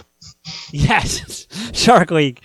And her shark... For the record, I didn't come up with that. I've had many girlfriends come up with that. They volunteered that. That's not a sexist thing. That's a woman statement right there. I like it, though. And so to stick with the parlance, her shark was rather fierce. We'll put it that way. It was great and white. Yeah, it was the Jaws of this time. She called it Bruce? Yeah. Anyway... So it ate Robert Shaw. Oh God! But my friend, you made yourself laugh on that one. I made myself laugh. Oh fuck, that was funny. Go ahead. All right, your friend is going through an uncomfortable time. Go ahead. No, my friend is dating her, right? They're dating because he's a year older than me, so they're about 15 at this point, I'd say. 15, 16. And she was in no way going to go out with a 14-year-old. I get it. Right. And he had brought down a 5-pound bag of mixed candy because it's Halloween. Like, he had brought it. Okay. And so, because they also do trick-or-treating at this place. Like, the younger kids would go around to the different campsites and trick-or-treat. Like, that was a thing. So, he brought that down to help contribute to that part of the weekend's festivities. And my friend, the girl, the older girl, is sitting on his lap and picking out all the mini Tootsie Rolls that are in this bag. Okay. I'll just use her name because she's never going to listen to it. So, her name's Christy. It's Christy, and then my friend is Steve. And then... Christy and a what? Steve. Steve is the guy. Steve. I heard a Steep. No, Steve. So Christy's sitting on Steve's lap, and we're all sitting around shooting the shit, and she's picking out the Tootsie Rolls out of this 5-pound bag of candy, big-ass bag of candy. And... putting them in a pile, and then anything else, but she's not like looking for them. She's literally randomly reaching in, pulling out a piece of candy, and if it's not a Tootsie Roll, she's throwing it at my head. What the fuck? Just because. I mean, we're all super close. Like, this is not like I just know her because they're dating. Like, I'm super close with this person. So. Do you still know her? Yeah, but it's gotten ugly, and it's not worth getting into right now. But yes. And so she's throwing all this and after like I want to say an hour of this, like I put up with it for a while, I kind of got frustrated with it, and I picked up an English muffin and I winged it at her. Right? Yeah. Now there's a tub of Country Crock butter. Are you familiar with Country Crock butter? Yeah. Okay. I don't know if it's a thing. So anyway, the other, I can't believe it's not butter. It's more basically it's real margarine. Butter, but yeah, it's a big thing of margarine. Is sitting the big gray container, right? Brownish gray, whatever. I'm not going to argue over the color, but yeah. And while this is happening, her sister, who I liked, the younger sister, and the cousin, who I also liked, have now come and sat down and hung out with us. This before I threw the English muffin. She stands up, rips the lid off the tub of the Country Crock, because there's a big-ass tub of it sitting on the table, puts her hand in it, pulls out a softball size of thing of butter, and smears it down the side of my face. Oh, my God. Now, that's not the punchline, much like your peanut butter jelly story, right? So I freak the fuck out. Everyone's laughing their balls off for those who have them, and just laughing like crazy. My mom comes out of the trailer, assesses the situation, turns to Christy, and yells at her, not for smearing butter on my face, but says to her, next time you're going to do that, use a spoon first. Oh, God. Yeah, that sounds like your mom and my dad would have got along. I don't know, but quick caveat to that. So that happened in October. My mom's birthday is in June. She's right around your birthday, right? Right. So for my mom's birthday the following year, Christy got her a tub of Country Crock as a present, like a... Country Cock? Country Crock, I said. Butter. You said Country Cock. No, I did not. You heard. Yes, you... you're going to hear... You said it once before when you said it quickly, but you said Country Cock. You definitely said Country Cock just now. No, I did not. But anyway. You were going to listen to all the recording. You're going to be like, motherfucker. Well, anyway. Someone smeared Country Cock in your face. Fuck you. Go ahead. Have another beer, lush. Anyway, she, now we're really getting Irish, right? So. Oh, fucking lighty. Oh my God, I'm crying. The caveat is she gave her a tub of butter for her birthday next year to replace. That's good, man. You're a giant tub of Country Cock to smear on your face. I love it. So, all right. I think that's never going away, by the way. It's fuck me sending you coffee. I'm sending you a giant fucking dildo with like country written on it, butter, and like just the word country on it. Yeah, don't do that. I mean, if you really are that sensitive, I won't do it. You really want to send a cock to another man? Are you going to use it? No! Then what's the problem? Good night, everybody. CJ here with a few thank yous and to let you know how you can get in touch with and follow the show and us. For Pod Askew, go to iTunes, Stitcher, Apple Podcasts on your iPhone, and Google Play Music on your Android phone to listen to, subscribe, rate, and comment on the show, or the Listen Notes podcast search engine at www.listennotes.com. Go there, type in Pod Askew, all one word, and you can stream us right there. If you want to agree with or yell at us directly, follow Rico, me, and the show on Twitter. The show is at Pod Askew, Rico is at Rants Rico, and I'm at M_Blade. If you need to contact the show for promotional reasons, tweet Stephanie at Pod Askew PR. Check out Rico's YouTube channel, Rico's Rants, on YouTube at www.youtube.com/Rico's Rants. Thank you to Dubbed in English for our opening theme music, 96 Reasons. They're no longer online, but you can contact me for a copy of the full song or the whole Plan 9 EP. Thank you to Samuel Lemons for our closing music, Theme Askew. You can find his music on SoundCloud at www.soundcloud.com/Samuel-Lemons. Finally, our biggest thank you is to you, everyone, for listening. Rico and I really appreciate your time and look forward to bringing you another episode soon.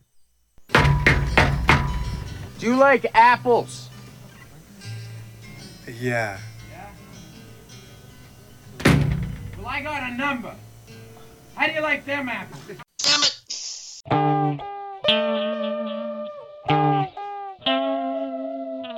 Pod Askew. Pod Askew. Pod Askew. Pod Askew.